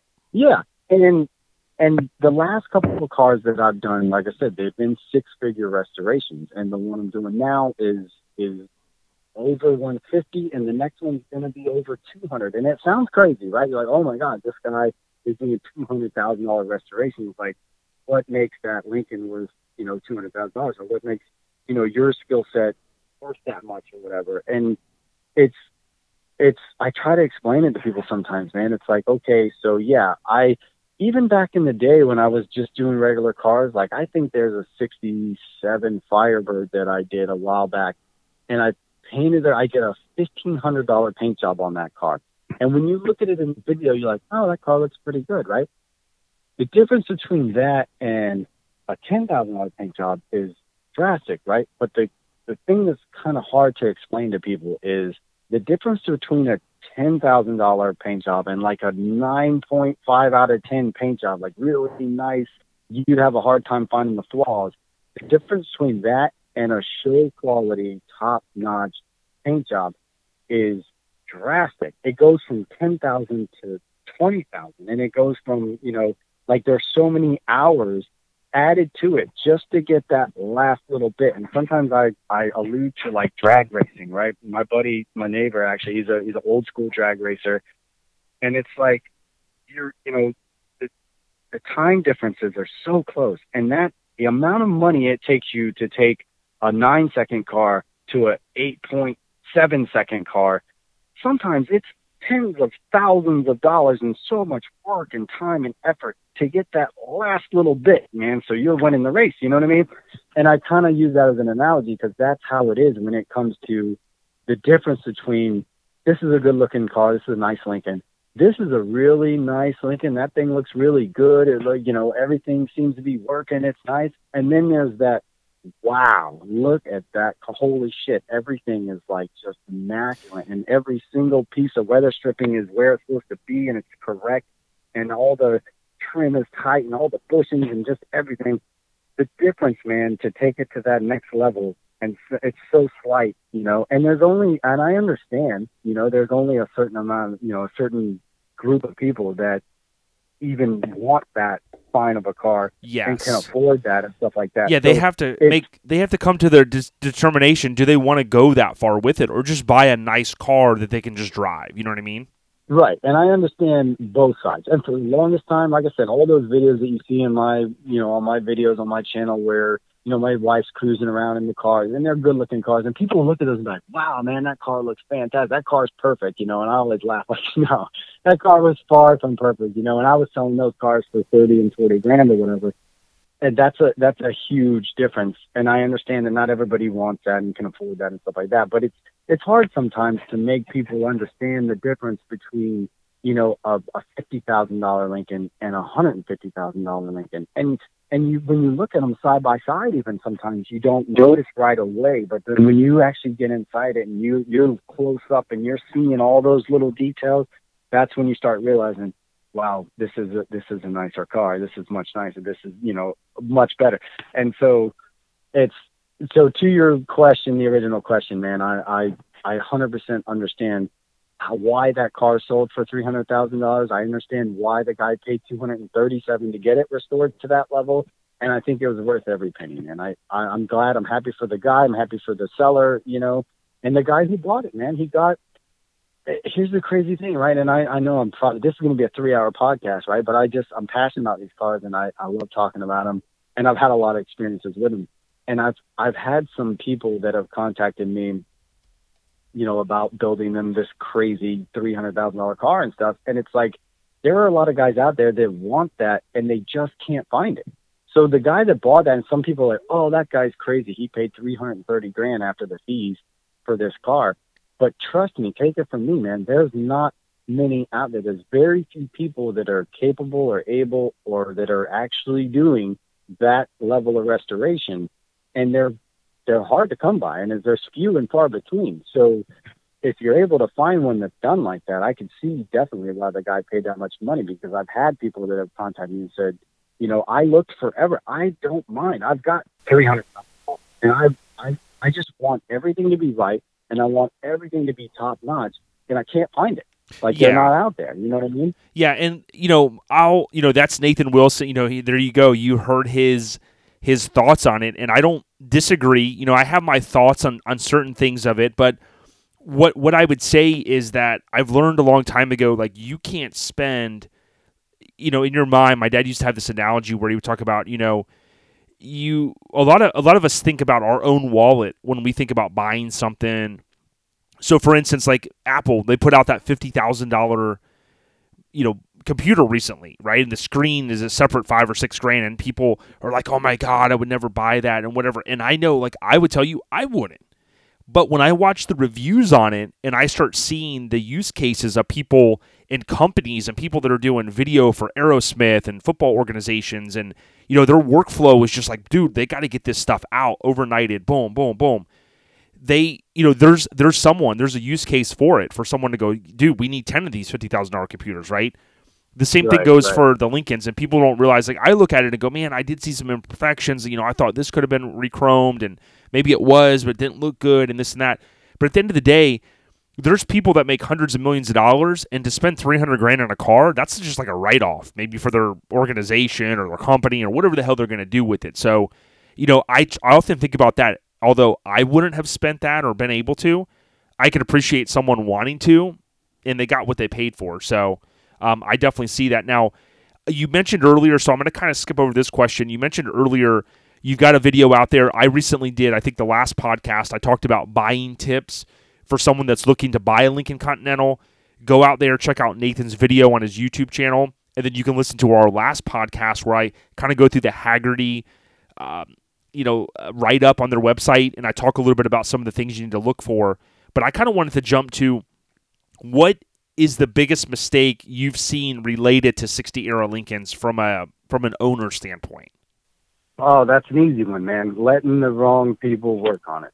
That is absolutely like the biggest mistake, the worst thing you can possibly do. It's the main thing I warn people against. When people call me and they want a car restored and I say, hey, man, I can't do it, I don't have time, they're always like, well, who do you recommend? And honestly, at this point, I don't really have anybody but I always tell people, look, before you do it, just make sure that person has worked on Lincolns before and they know them, or that shop, they know Lincolns, they've done it before, they have the experience. And, that's the main thing, because the worst thing you can possibly do is let your buddy who knows a little bit about classic cars get in there and start trying to figure out why the top don't work. Or let him do, like my dad used to do, growing up. Like I said, nothing against him or anything, but it was more of a, let me make this work instead of, let me fix it correctly and make it work the way that it was supposed to. And, I've seen everything from people putting like a bank switch in there where there's a bunch of toggle switches, and you hit the first one to make the deck go up, you hit the next one to make the flap go up, and you know what I mean? And I'm like, oh my God, that's so ghetto, right? So, and once you do something like that and you cut into all those wires and people start splicing stuff and all this, it's just a disaster, man. And it makes it so much harder, where eventually at some point you're going to have to pay the right guy to do it correctly. And you're going to end up paying much more trying to fix what these other people had messed up. So I think that's my biggest advice, and my best, point of advice that I could give you would be just don't let the wrong people work on it. Do your research, and you're probably going to have to spend a little more money. And I think a lot of people know that when they get a Lincoln, they know that, it's not like restoring a Mustang. They know it's going to be a little more expensive and it's going to take longer and stuff like that. So just understand what you're getting into and accept it. You know what I mean? And it's just, it's going to cost a little more to find the right people, and it might take a little longer and stuff. But, the worst thing you can do is try to be cheap. When we have one of these Lincolns, man, you can't be cheap. You can't skimp on stuff, cut corners. There's just too much to go wrong, man. So that's the one piece of advice. Yeah, good advice.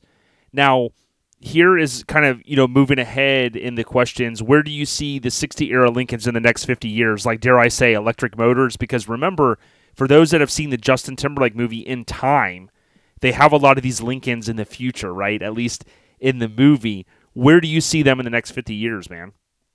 Oh, well, I think these cars will be around forever, man. And it's they are iconic, and sometimes I don't think we realize the bigger picture, right? So I went to the Turkey Rod Run just a couple weeks ago or whatever with a buddy of mine, and that's one of the biggest car shows in the country. There was over 6,000 classic cars there, and there was 2 Lincolns, and I think they were both hardtops. No, there was one convertible and one hardtop. And it's like, think about that out of 6,000 cars. But not only just the rarity of the Lincoln, we were standing there looking, and we had this conversation. He said something that kind of caught me a little bit, and he was like, this is it, man. These are the classic cars, like from basically the 60s and back. There's a few in the 70s, like some of the Camaros and stuff were real popular, and they're considered classic cars. But that's it, man. Like, everything after that, you'll never see a 92 Toyota Camry, 100 years from now or 50 years from now. Like, there's nothing classic about it. There's nothing appealing about it. They stopped, they transitioned out of making these cool artistic cars that had all this style and personality and stuff. And 95% of the cars, made nowadays they don't have any of that. They don't have the style. It's all about aerodynamics and fuel efficiency and just, and they're making things. Mm-hmm. Yeah, not only do they not have the style, like, we're a throwaway society now, and so, like, even in the 70s and 80s, they had already kind of transitioned, and the car makers had started to understand the value of making parts that were intended to fail. So, like, you hear about the window motors and the little nylon bushings that they put in there, knowing that they were only going to last for a certain amount of time and they were going to break and people were going to have to come back. And so we have that nowadays where, not only does the car look like a 90s Camry, looks like shit, and nobody, nobody wants it. It has no Poor style. It has Camry. no appeal. There's no reason to keep it around, right? Not only that, it's not going to make it. Like, it won't last 50 or 100 years. It's just, it was made shitty, and it was purposely, intentionally made to fail and to break and to not last, So there's no other, like, it's crazy when you think about, there's that small, era of, like, basically really the 30s to the 60s where that's classic cars. Those are old classic cars. And 100, 200, 300 years from now, whatever, if we're all still around, that's still going to be those cars, So that's like kind of, when you really step back and think about it that way, like my buddy had said, it kind of really threw me off a little bit. Wow, I never thought about it that way, but that's it. There are, you'll have I don't know, maybe certain rare, Bentleys that they make or something nowadays, a couple Lamborghinis or something people might keep around and they might still be around. But for the most part, man, like as far as classic cars go, that's it. So, and these Lincolns were very well made. They were like, when you see some of my videos when I'm taking them apart, like if you've ever taken apart the Yes. block on one of these Lincolns, like that will make you just sit back and say, holy shit, like this thing was built like there's so much attention to detail, and it was built to last. Like every single part, from the clock to the gears in the seat to the window motors, like everything was built with the highest grade materials and the attention to detail and the effort they built it to last forever. And so Oh yeah.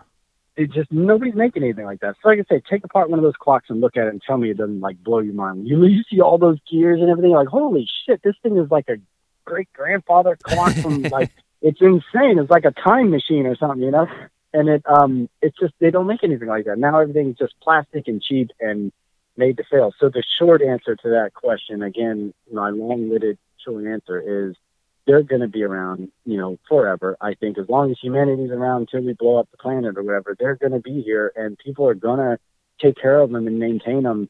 And, it's one of the things that people say to me, right, that drives me nuts sometimes. People come and visit my shop, or buddies of mine or whatever, they come, and they see some of the stuff that I'm doing. And I consider these, especially lately, the last several years, I've really transitioned into this really high-end, high-quality restoration.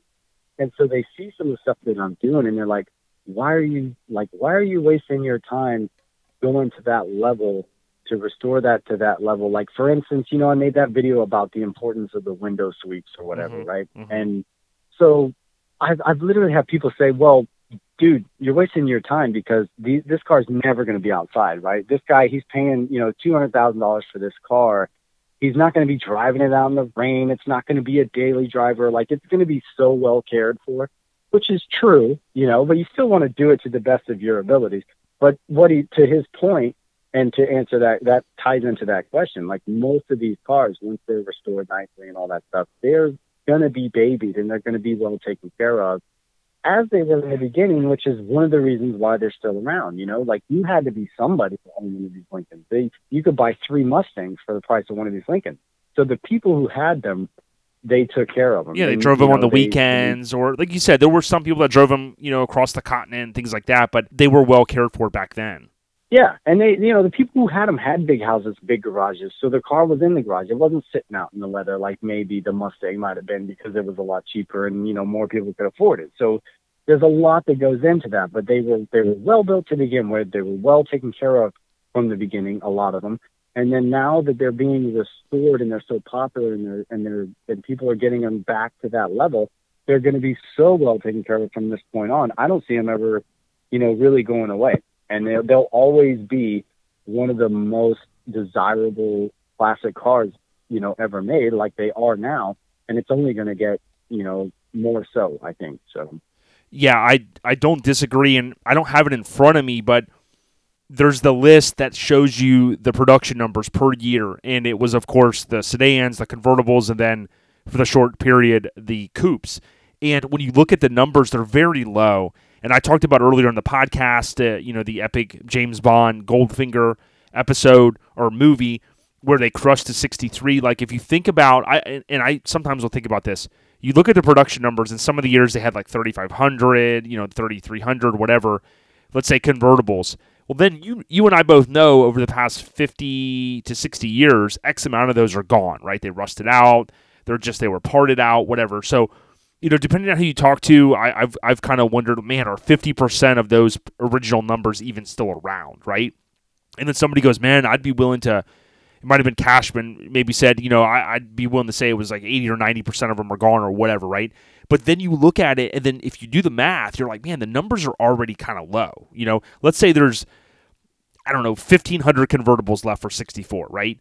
So the numbers are low, and it just blows my mind because it's like, okay, well, if all of them now stay around for the next 50 years, that's a small amount of cars. That's only a few per state, right, when you do the math. So to me, or to your point earlier, I do think that that's the key, that they're very rare. And you'll go to car shows like the Spring Turkey Run and things like that, and you literally won't see them, or you'll see one or two. I mean, they're kind of like they're the albinos. You know what I mean?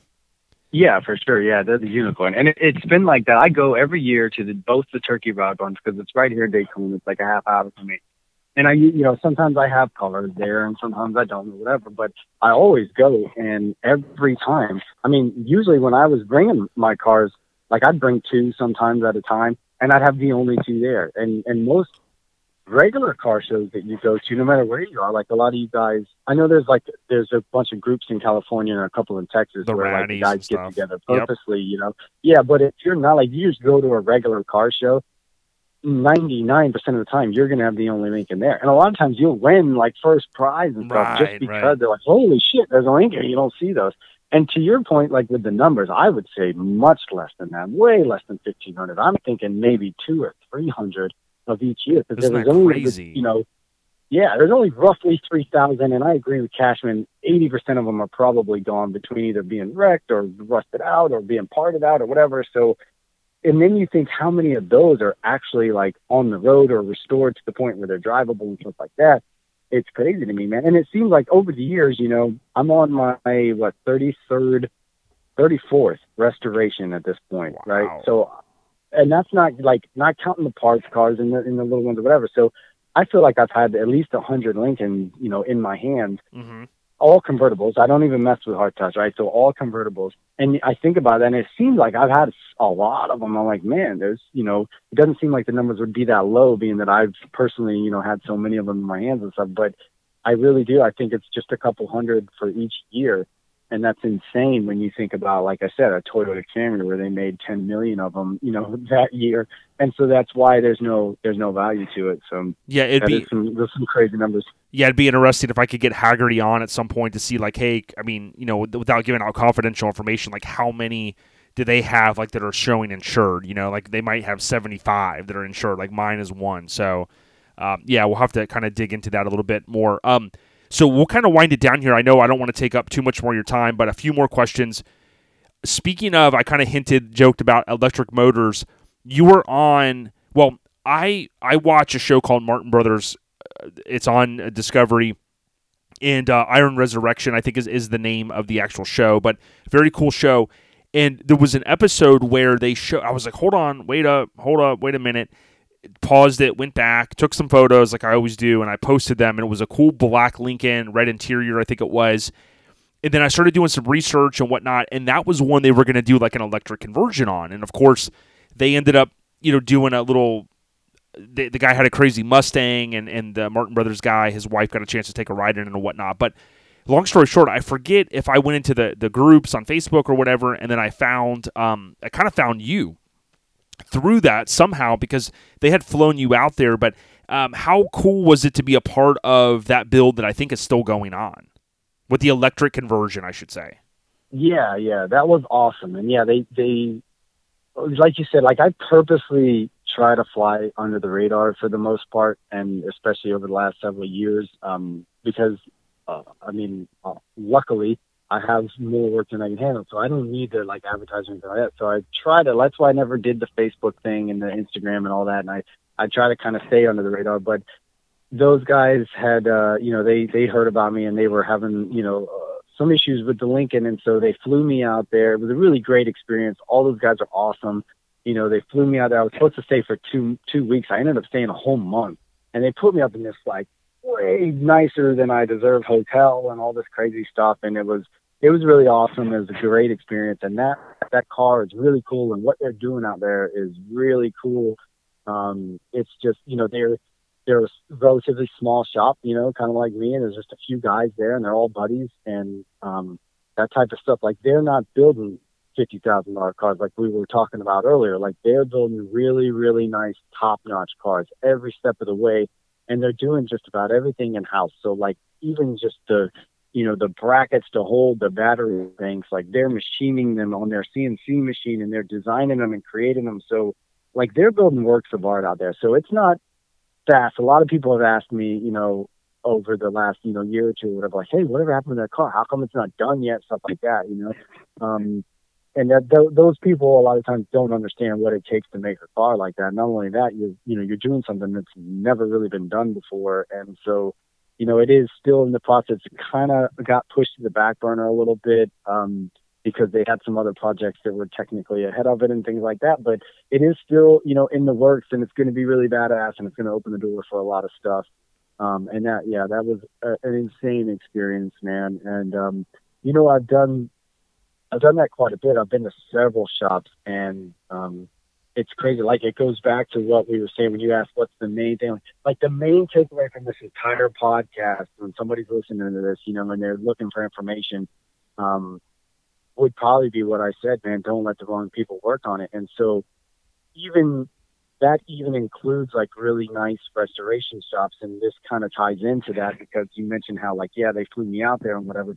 And I've been to dozens of shops over the years where, they've called me, and sometimes I can help them over the phone, but sometimes, they're like, dude, listen, we will pay you to come out here and help us just kind of get over this hump, or come out here and talk to my guys and explain to them how all this works and maybe give them some tips and stuff like that.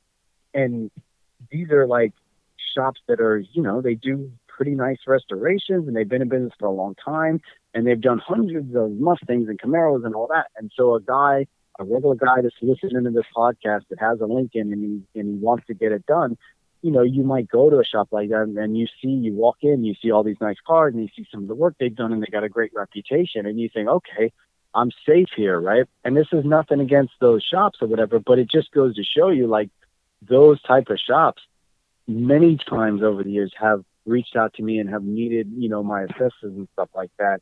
And the reason is it's just that they just don't know. It's just like I said in the beginning of this, when I got my first Lincoln, and I thought, oh yeah, I'm sure it's going to be simple. I've restored all these other cars. I can do this. And it's not, it's just so much different. And it's not like it's rocket science or anything like that. It's just, if you're running a shop like that, you really don't have time to pay your guys to stop everything else and to figure their shit out and to learn them and everything like that, especially if it's probably going to be the only one you do, or maybe, you know what I mean? So they just, money standpoint is, like I said, I'm not trying to toot my horn and make it sound like it's rocket science, but it just doesn't make sense for these bigger shops or whatever to pay their guys to figure that out. So like, you know what, we'll just call the guy, and it's either like you call John Cashman. He's kind of, I think, getting to the point where he's getting close to, retiring and stuff like that. He's starting to, dial back a little bit and stuff. Or, you call me, or you call maybe Devious or something like that. There's just, even still nowadays, even with, the more information, so there's still only a handful of people that really know these cars, and, like Cashman's a great guy and everything, but he's not restoring these cars. Like, he's not a restoration shop. He's not doing that whole thing. And while he'll come out and he'll get your windows working and your top working and stuff like that, like, honestly, I don't know.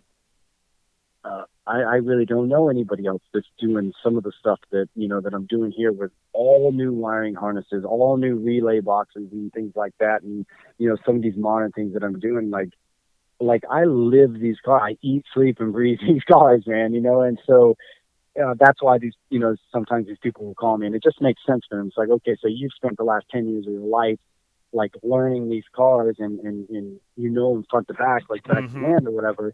So we'll just pay you to come out and just, help us with this or whatever. So that's kind of, where that's at. And so that, like I said, leads back to that first thing, and we're just asking what's the biggest, point of advice or the biggest mistake. And that's just make sure that you go, somewhere that has actually done it before, just because they know cars, And the other thing is, you get and it's not intentional. I'm sorry I'm getting off track again, but I'm trying to help people the best that I can. I want people to have some good stuff to take away from the podcast and everything. And I really appreciate what you're doing and everything that you do with the podcast and everything. And it's some really invaluable information. You've had some great guests on, and I listen to some of the other podcasts. And so I want to make sure this one is, educational and people actually can take away some valuable information. So now I'm getting sidetracked again, but it's like, one of the things I get sometimes, people will call me and say, hey, how much would you like, I'm calling around, I'm trying to get somebody to rebuild my Lincoln motor, and I'm getting all these like different prices and stuff. Like, what do you think I should be, they should be charging me or whatever? I understand that you don't have time to do it, whatever. Like, sometimes people ask me, what do you charge? Stuff like that. And it's like, I always go back to that. Well, have these people actually done a 430 Mel motor before? Make sure. That's a really important thing. And it's not that it's like brain surgery or anything like I said, but it's, if they haven't, unfortunately, they may do the same thing that I did. I was guilty of it too, man. It was just, it's a not knowing, it's an ignorance thing. Like, I didn't know when I first got that Lincoln what I was getting into. So a lot of times these shops, every other motor, man, a Chevy 350 and 454s and the later model 460 motors and stuff like that. They've done so many of them. They're like, yeah, we rebuild motors. This is roughly what it costs, and they give you a pretty rough estimate. And because they've done thousands of motors before, and then they get this 430 or this 462, and they're like, holy shit, they can't find the parts for it. They didn't realize, how hard it was going to be to get the parts, or they don't know, like the shaft-driven power steering pump, or they start running into all these things.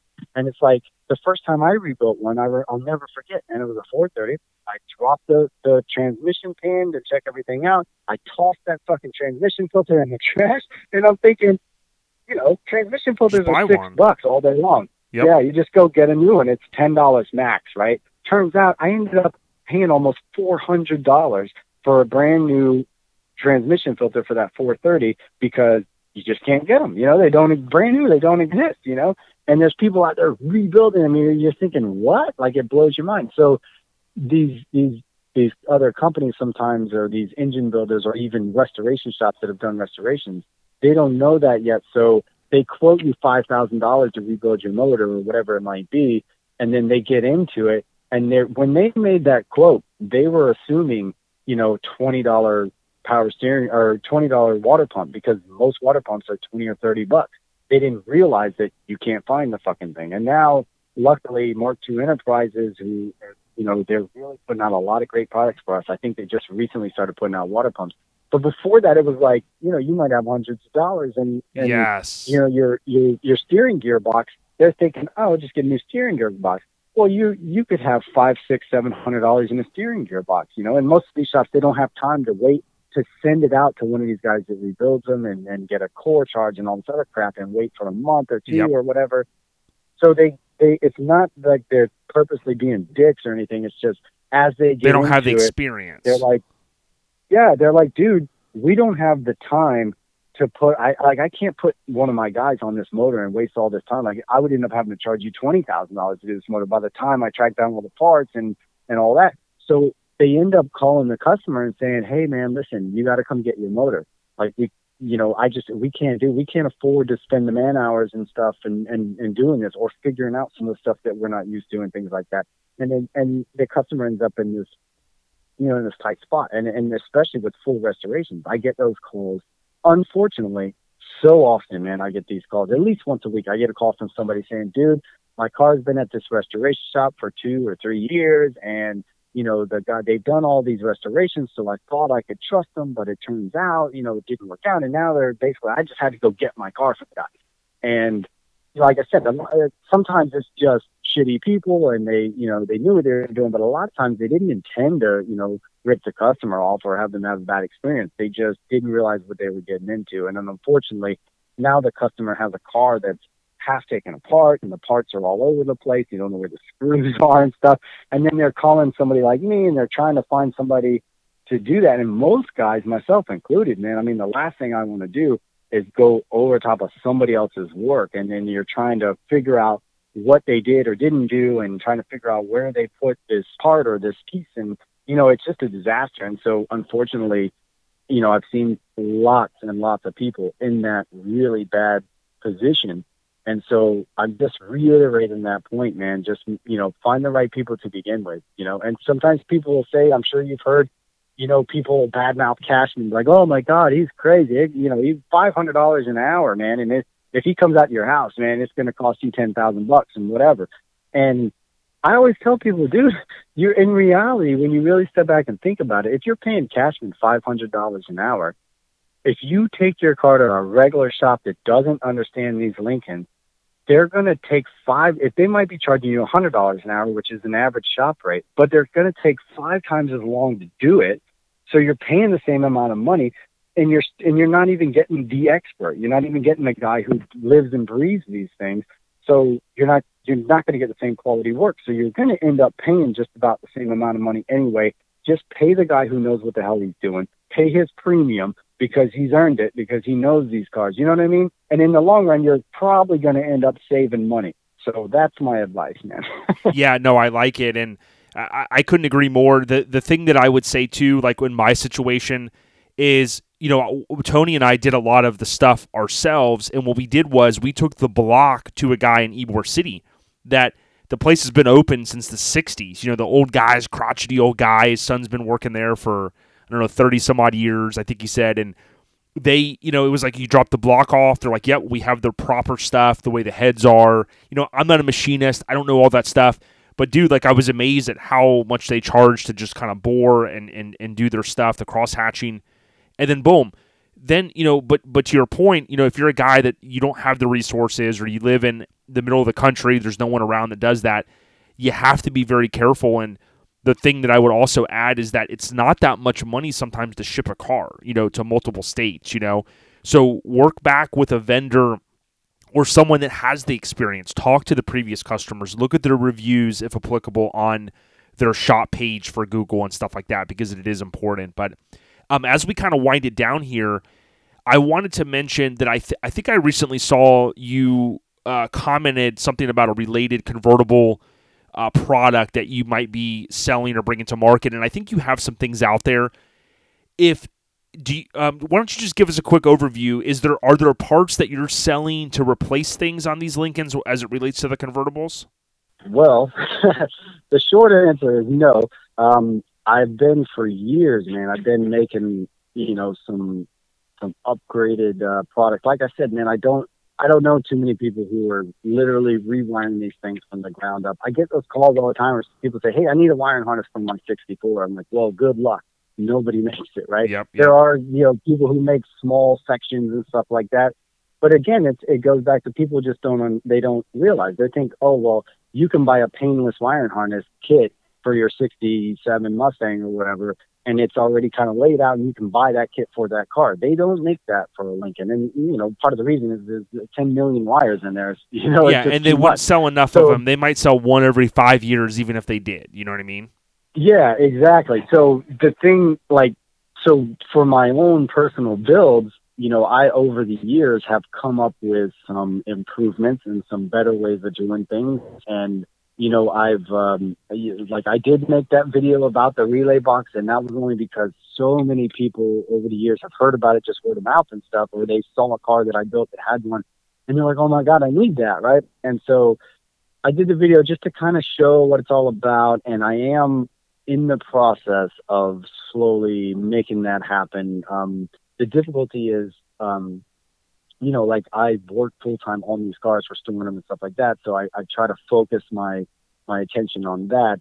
And, but they're, I noticed, Pat was making those just recently. I think it was Pat that was putting out stuff about the auto drop thing. And that's great. Fantastic. I'm sure it's going to be awesome when he makes it. But it's like, I've been making those for years. I make a little box that's inside each door, the rear doors, and it's kind of similar to what he's talking about. I don't use the Arduino or anything, and probably he and I should probably get together, and that's what I need to do. Is I need to get together with other people who maybe have more time and resources to actually do those things, and just share my designs that I've been doing and say, look, this is a great design. It's proven, it works.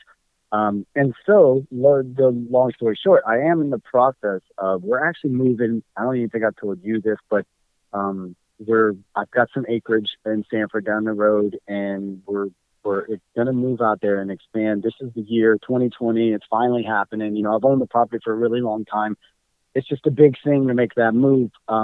So the big, one of the reasons it's 9 acres, and we're expanding the animal sanctuary. So it's going to be great for that. But the other added bonus is I'm building a 60 by 100 foot shop. So it's going to be incredibly awesome. So that's going to really kind of expand my abilities to do some extra things like that, and so part of that also is, as I expand a little bit, I'm going to partner up. I got a couple of people, that I've been working with and stuff. So one of my goals, the short answer to that is one of my goals for as I make this expansion and as I, move to the new shop and stuff like that, I am going to focus a little bit of time, and I'm going to partner up with a guy that is more capable of actually like all the logistics of that. And I'm going to try to get some of these parts out to you guys. I've worked with Jimmy over at Detroit Deviant a little bit in the past.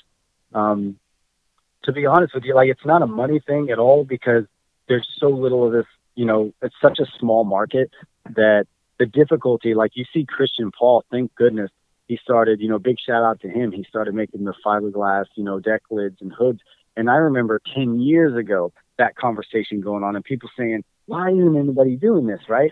And like, he'll tell you, he's got, there's $30,000 or so in the research and development stage of that, like making the molds and stuff.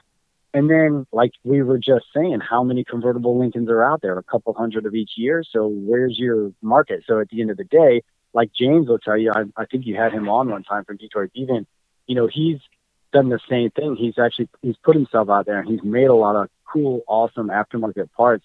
And I've used a lot of them. They're all fantastic. He does a great job. But at the end of the day, it's like when he first put it out, you sell a big handful of them. And then after that, it's kind of crickets because there's only so many of these cars out there. So that's a difficult part. But I do want to get some of this stuff out because, like my relay boxes, they're 100%. They work every single time. They don't fail. It's all modern, relays and electronics and stuff in there. And I know that a lot of people could benefit from that. So they will be coming. It's just a matter of this whole expansion thing, And to that point, like I think I had told you one time about the TV show, like you had mentioned that seeing the Iron Resurrection thing. It's like, like I said in the beginning, my wife and me are humble people. We're laid back. I'm fortunate enough to understand the balance between, like how to not become a victim of your own success, so to speak. Mm-hmm. So not everybody, it's difficult, man. It's difficult to turn down, $250,000 jobs and say, well, I'd love to do that, but I got to be realistic. Like, I don't necessarily like want to do that. You know what I mean? Like, I need to keep myself in this comfort zone.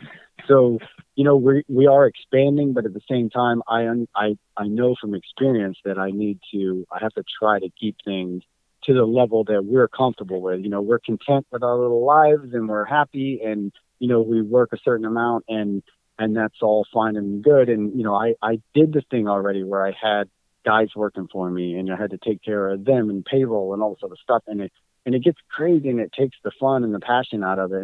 And a lot of times, unfortunately, the quality of the work sacrifices. So, I'm trying to stick with the whole quality over quantity thing. And so I'm trying to balance that out, as we move forward and, not fall victim to any of that stuff that a lot of people, run into. And I think I had told you back in the day about the whole TV show with A&E and all that stuff. Yes. I guess to anybody listening, like we had that opportunity because people are always people who think they know the right thing to do. And they're like, you need to expand. You've got to get, hire some more guys and get a bigger shop and blah, blah, blah. But, we've kind of been down that road and we decided not to do it. And when we had the opportunity to do the TV show and all that stuff, I look back at that and, sometimes you look back and you think, dude, because this was like before Gas Monkey Garage and all that shit, and this was I wasn't even doing Lincolns, and it was me and my dad, and we were restoring classic cars, and we were going all over. And they thought that it was cool that it was me and my father, and I thought it would make a cool TV show. And so they kind of approached us. We sat down, we had our meetings, and at the end of the day, we decided not to do it because of just all the drama that comes along with that, and it's. the main Yeah, thing it is makes like sense. it's fake, man. You know, all that shit's bullshit, and most people know. You look at Gas Monkey Garage, and they restore a car in 4 days or whatever the hell it is, and most people that know anything about cars are like, yeah, that's bullshit. Like that did not happen. But Right. and I didn't. I just felt like it wasn't genuine, you know, and I didn't want to get involved in that. And then the drama, you know, they're like, well, you're gonna have to fight with your wife, and you're gonna have arguments with your dad, and there's gonna have to be drama. You're like, to man, I make don't it want to get a exciting." divorce. Yeah. Yeah, no shit. Like I don't need that type of drama in my life, so we decided not to. So, you know, there's some exciting things, and I guess I'll end on this point. You know, I am, you know, we do have some great things, some exciting things coming in 2020, and one of those things is I am hoping to get that side of the business, so to speak, going. So for you guys that are listening and that are interested and have heard about some of the things that I've done, you know, it's coming, and I purposely.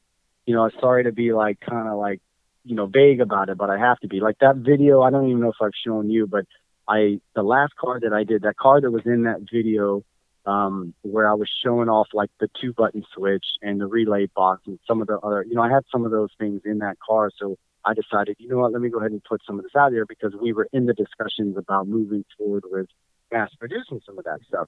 Well, that car, like I have a video of that car in action. That car was off the chain, man. It was voice activated. You could talk to it. I had named it Sophie after one of our big black pigs that we have. She's all black and she's just a beast, man. And so I named the car Sophie. And you could talk to it, and you say, "Hey, Sophie, get low," and she would say, "Getting low," and the car would drop down, and you say, "Sophie, let me in," because that car had shade door handles and door poppers. Yep. So you say, "Sophie, let me in," and the door would pop open, and she'd say, "Welcome, enjoy your ride." And I have a video of that, and I've had it for a while now, but I don't put it out there because it's like I know that I'm going to get inundated with a bunch of calls and interest. And Right. You know, can you make my car do that and all this? And I'm just at the point now with so much going on with the news and all that it's, you know, I just can't put that out right now. And like, even the one, like you mentioned, the burnout video, I had that video for years before I ever posted it because I just wasn't in a position to deal with, you know, the phone calls and stuff that are going to come from that. And so sometimes it's strategic like that, but I've got some good stuff in the works. Like I said, I've got hundreds of videos of the self-help videos that are ready to go. And I've got some really cool stuff. Some of the more entertaining stuff that guys want to see, like that car talking back to you and doing all the crazy stuff. And, you know, some of the relay boxes and panels and the auto drop things like that. A lot of cool stuff in the works that should be coming out down the pipeline in 2020, man. So you guys just, you know, stay tuned. Kick ass, man. Well, thanks for all the details, man. Let's say someone does want to get in contact with you, which I know is kind of a funny way to end because obviously you don't have a lot of time, but maybe someone comes across this podcast and they want to do a high-end build. I know on your voicemail you kind of push people over to the email. Is that the easiest way, and can you give out your email address? Yeah, definitely the easiest way is the email, which is drivingdreamsrestorations@gmail.com. So it's just the business name, Driving Dreams with an S and Restorations with an S and @gmail.com.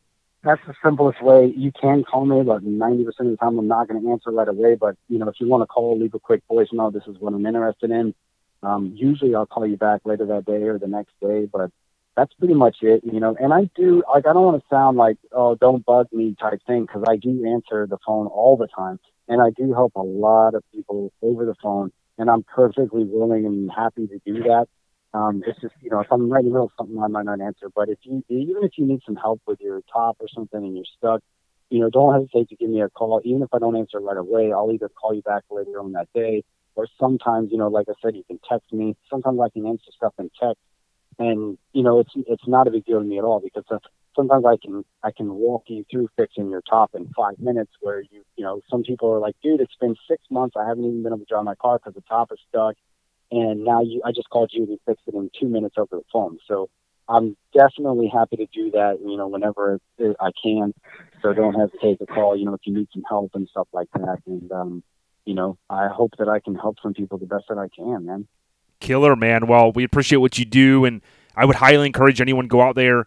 We've given it out, Driving Dreams Restorations. Check out the YouTube channel. There's a lot of cool stuff. Obviously, he's hinted more to come. But, Nathan, it's been a pleasure having you on Lincoln Addict Podcast. was there anything else you wanted to share? I know you covered a lot of ground, dude, and thank you so much for your time. Dude, yeah, I'm sorry, man. Every time, It's all when good. people get me going about these cars, I'm always like, dude, I'm sorry. We just talked. Like, next thing you know, you're on the phone for 2 hours. But it's just, it's a passion, man. I love these cars. I'm so passionate about them. And like I said, I eat, sleep, and breathe these things. Like, I dream every night, man. I'm dreaming about these cars and the work that I'm doing and what's next and stuff like that. So, if you start talking to me about politics or Donald Trump or any of that stuff, I got nothing to say, man. But you start talking about these Lincolns, man, and go on forever. So, yeah, man, I appreciate everybody, all the love out there. I get a lot of great comments on the YouTube videos and stuff, and I get a lot of people a couple of those videos, I mentioned the animal sanctuary, which I guess I should do right now for sure. It's Camp Figwig Farm and Sanctuary. So, there's a link on some of my videos. A couple of my videos, I actually figured out how to put a link there to donate. So, people call me all the time. They're like, dude, I just wanted to call you and say thanks for the videos. You helped me figure out this or that or whatever. And I want to donate to you. Help your wife out and stuff like that. So that's always, really appreciated. But, this Lincoln community is amazing, man. It's there's good and bad to it being so tight-knit and everything. But I've met some amazing people, man. And the stories I could tell could go on forever, man, about the things that have come about in my life just from these cars, And I look back, I think you and I, or me and Tony one time were joking about, you look back at some of these old pictures of Chris Dunn and John Cashman and John Brewer out there and Tim Neal, God rest his soul, some of these guys that I was fortunate to meet, a lot of them, and you look back at some of those pictures, man, and they're all hanging out, and you see them down in the Keys hanging out on vacation, and you see these guys together, and it was this, their lives were so impacted and intertwined all because of these cars.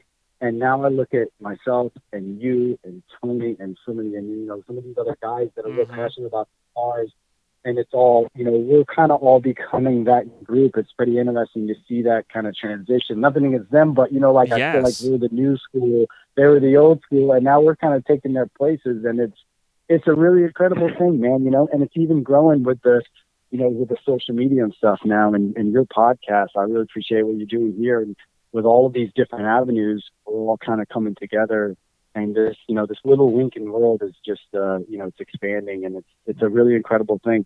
When I look back at my life, I never would have thought that my life would be so intertwined and so it's so centered around this one car, man. These Lincoln Continentals with suicide door convertibles, they 61 to 67.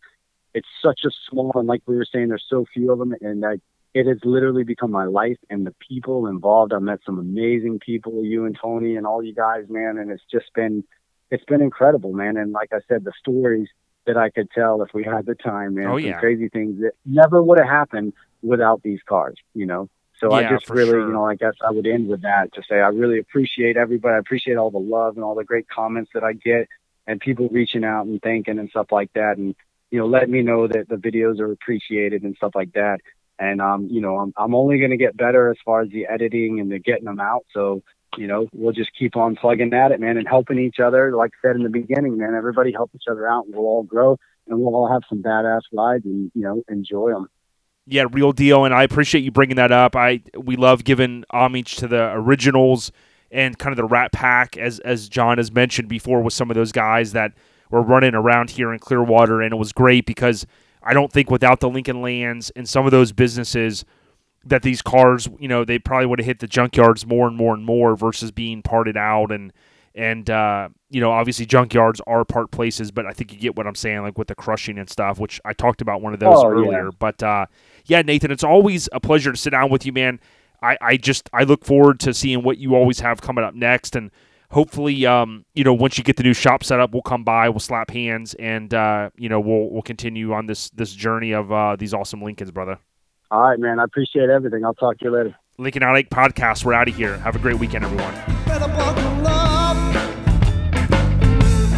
Get strapped in, 'cause you need more than love. You're gonna get up and move around that bed.